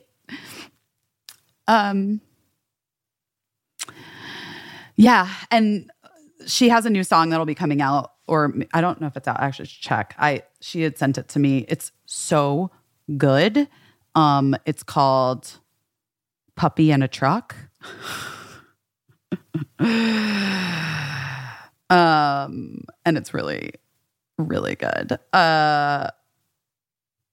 Anyway, so that was Louis. And then the greatest thing ever happened. Harry Styles walked out. And Louis was done and Harry came out, and it was like, he's just the best. He's so good. It was like, I imagine, like, I don't, me, I'm like, I've never really been into like big pop acts, so like it doesn't really, I don't have a frame of reference for like big stadium shows. Like, I saw Coldplay once at like a soccer stadium. You know what I mean? I didn't think like, oh, Chris Martin, wow, he's great, but like, he's so great. He's so talented. He's infinitely talented, Chris Martin, I'm sure. He is. But I wasn't like, it felt like the only thing I could compare it to, you're going to die. He probably would love it, is like when I saw Bette Midler. Oh, like a star, like a fucking star, He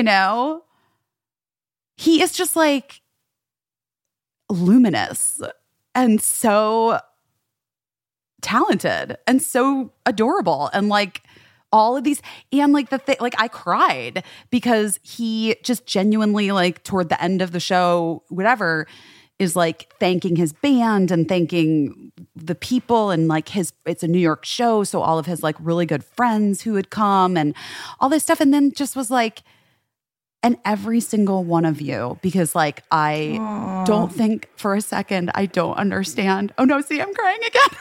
You guys, it's been a week. It hasn't even 5 days. I love that I said this. I was like, I got 1 fucking week of that piece from Hoffman. 1 week of just flying high. And then boy, did it come crashing. But anyway, he just was like, and don't think that I, for 1 second, don't know how, like, I would not be standing here without every single one of you supporting me, buying my records, like listening to the albums and loving the music that we all make together. And like, I legit started sobbing. Like, what fucking hot ass rock star does that? You know what I mean? Like, in a genuine, like, really felt way. Anyway, feel like, yeah, I mean, Olivia Wilde really won the divorced ladies lottery. Some people thought it was Meghan Markle, but nope. Turns out it was another Brit. Right? Oh my God. Hilarious. He seems like a very special person, I do have to say. Like he's I can't say I really adore him. Yeah. I really think he's so special. And like his music's so good. And I love that his message is like of inclusion and treating people with kindness. And like, even when he's talking about like having sex with ladies or men or whatever, it's like, I want to please you. Like, you know what I mean? Like he's like, watermelon sugars, look about how good your pussy tastes. You know, whatever it is. Like, it's like, what? Well, newsflash, he did say another stop, that it was about that watermelon sugar is about the female orgasm. And he did it, of course, in a funny, charming way. This is what I'm saying, though. Like, what rock star is writing from the place of like pleasuring a woman? I mean, I don't know if you guys remember when DJ Khaled said that he like would never be caught going down on a woman. Do you remember this? It was when we were doing Busy Tonight. I do remember. Yes, because I think we talked about it on Busy Tonight. Probably. We did. I'm almost positive we did. Because I remember being so like, I'm sorry, what? Like, what? What did he say? He said, what now? Like, don't worry about it, Khaled. Hey, by the way, Khaled, Harry Styles is going to take one for all for all you motherfuckers. Yeah, also, it's like not on the table. DJ. Yeah. Anyway, my point being that like, you know, pop music is like full of misogynistic messaging. And this is like a dude who's like, I'm going to sing about like worshiping ladies in like a lovely way, not in like a blurred lines way. Oh, which, my by the way, gosh. there's something with him too, but I know nothing of what's happening because everything else is a mess. So there's something it's happening a tumble with him. down. Yes, I believe Emily Ratajkowski said that he groped her on the set of Blurred Lines. Wow. Yeah. Gross. So that's gross. I mean, yeah, she said he grabbed her breasts. It's just, you know, listen, I came to a conclusion that being a woman in show business a lot of times is just watching everyone love someone that grabbed your tits, vag, or ass. Watching everyone just adore someone and celebrate someone. Yeah, mourn them when they die. I'm not gonna lie. I've had I know. I have experience. too. I've had that experience as well. And actually, it's so funny. A friend of mine just did a table read with a dude who you know who it is. Yeah, I know who it is. And was saying like it took everything. Again, wanted to like punch him in the face. Yeah. And I know people will be like, well, tell us who it is, because I've been down this road a million times. It's just like, in my case, in this one case that I'm referencing this week, it wouldn't do anything. It wouldn't like change anything. And I just feel like why am I going to get dragged by people that love this person?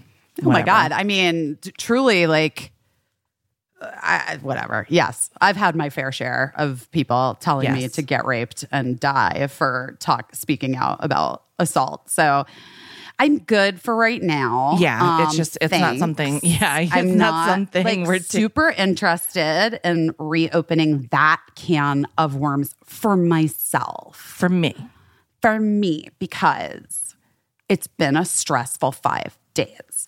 Yeah. But 100% stand with everyone that does come forward. 100%. And by the way, in your own time. That's the thing. This is about an incident that took place on a video shoot that was maybe a decade ago. I don't know. When was a long time ago. A long time ago. It takes people a fucking minute sometimes to be able to speak truth to what happened to them. Yes. So you have to allow people the space to be ready when they're ready and not feel as though it's your responsibility to somehow like shove them out into it. Right. Right? Yes, you're 100% right. And so this podcast has been a real roller coaster. Like It's my been- life. Yeah, Ben de la Creme, outstanding person. We're gonna apply to work on her movie, on her mockumentary. Vizzy and I are sending our resumes over. We're sending love and support to all our friends in IATSE. If that strike is happening, people are about to learn how important everybody is on the set. By the way, and they're like, what they're asking for is reasonable. Like, it's not. They're I mean, asking not, to, like, by the pee way, and all eat. unions. Like, I mean, what? Yes, it's like it's not just reasonable. It's like long overdue and necessary for the safety of the people that make this shit happen on set. Yes. And so if you're, even if you're not in show business, Hollywood Break, the crew union, the people behind the scenes that do all the things to make TV shows and movies have voted to strike if their requests are not met. Their requests are very simple and humane and necessary. They need to make a living wage. They need to work reasonable hours. They need to be allowed to eat. They need to be sent home after a reasonable amount of time so they don't get into car accidents out of exhaustion on the way home. They need to be allowed to use the bathroom, things like that. All those things.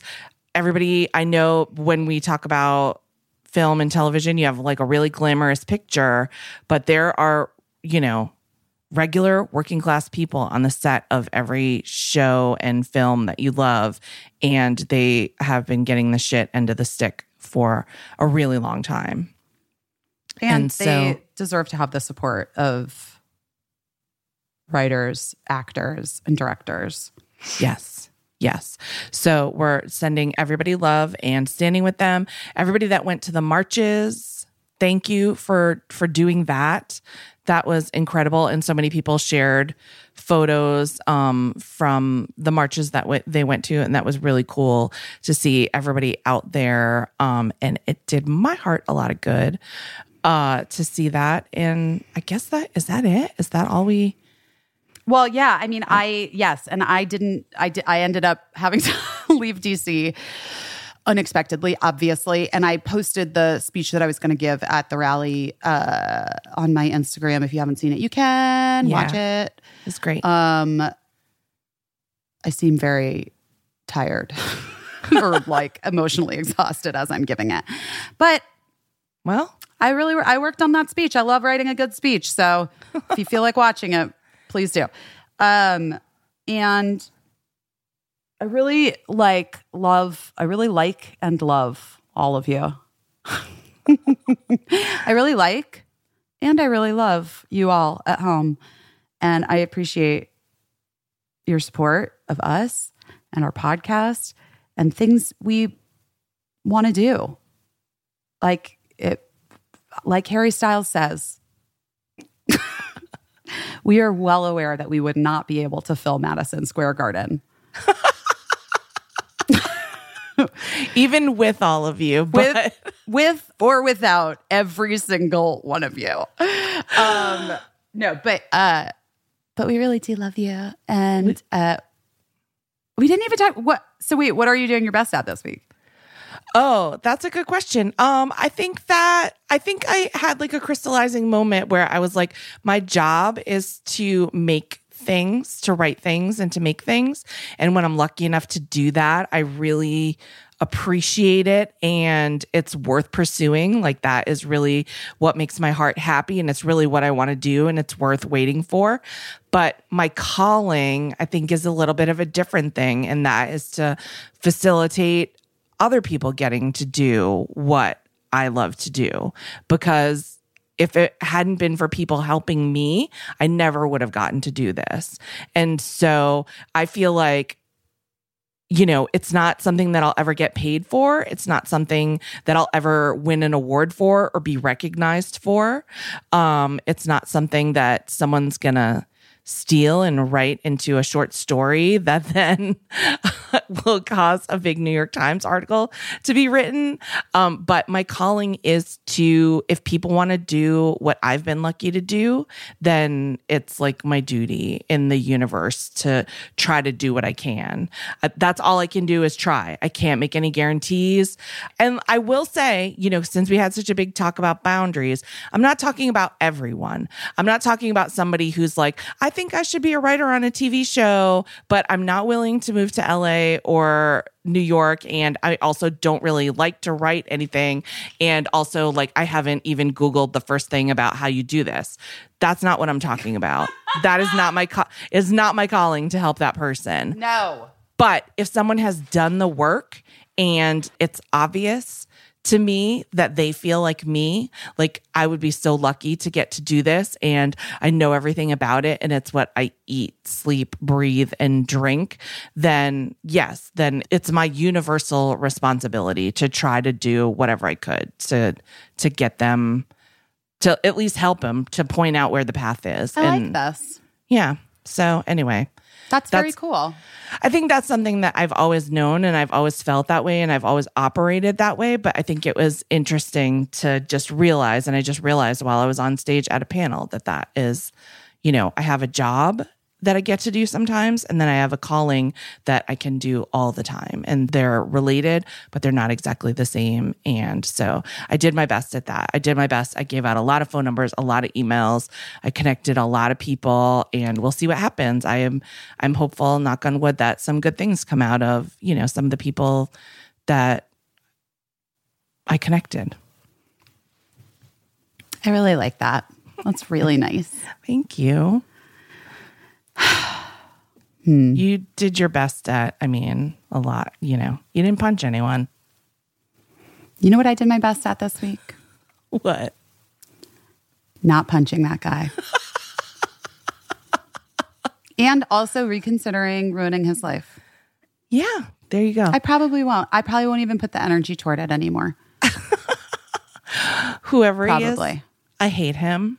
Ugh, what a fucking piece of shit. And that's just enough. We hate him. We hate you, sir, if you're listening. Sir, you're the worst. You picked on a child. Because probably, when it comes down to it, you probably didn't get any love in your childhood. Because you don't like your life. Yeah. And no money in the world will ever fix that for you, sir. I guess you're trying now. So enjoy trying to mine some type of joy from a Broadway show when you can't even find a little bit in your own gross heart. Sir, you're the worst. Sir, respectfully, you are the worst. Actually, now I wish that's what I would have done. Shit. That is actually the best. Just as I was leaving, like, sir, just very respectfully, you are the worst. Bye. Like, bye. See you later. Guys, we love you so much, and we will talk to you soon. You guys are not the worst. You guys are the best. We love you. I hope that you're all hanging in, doing your best at all kinds of things. And yeah, till next week.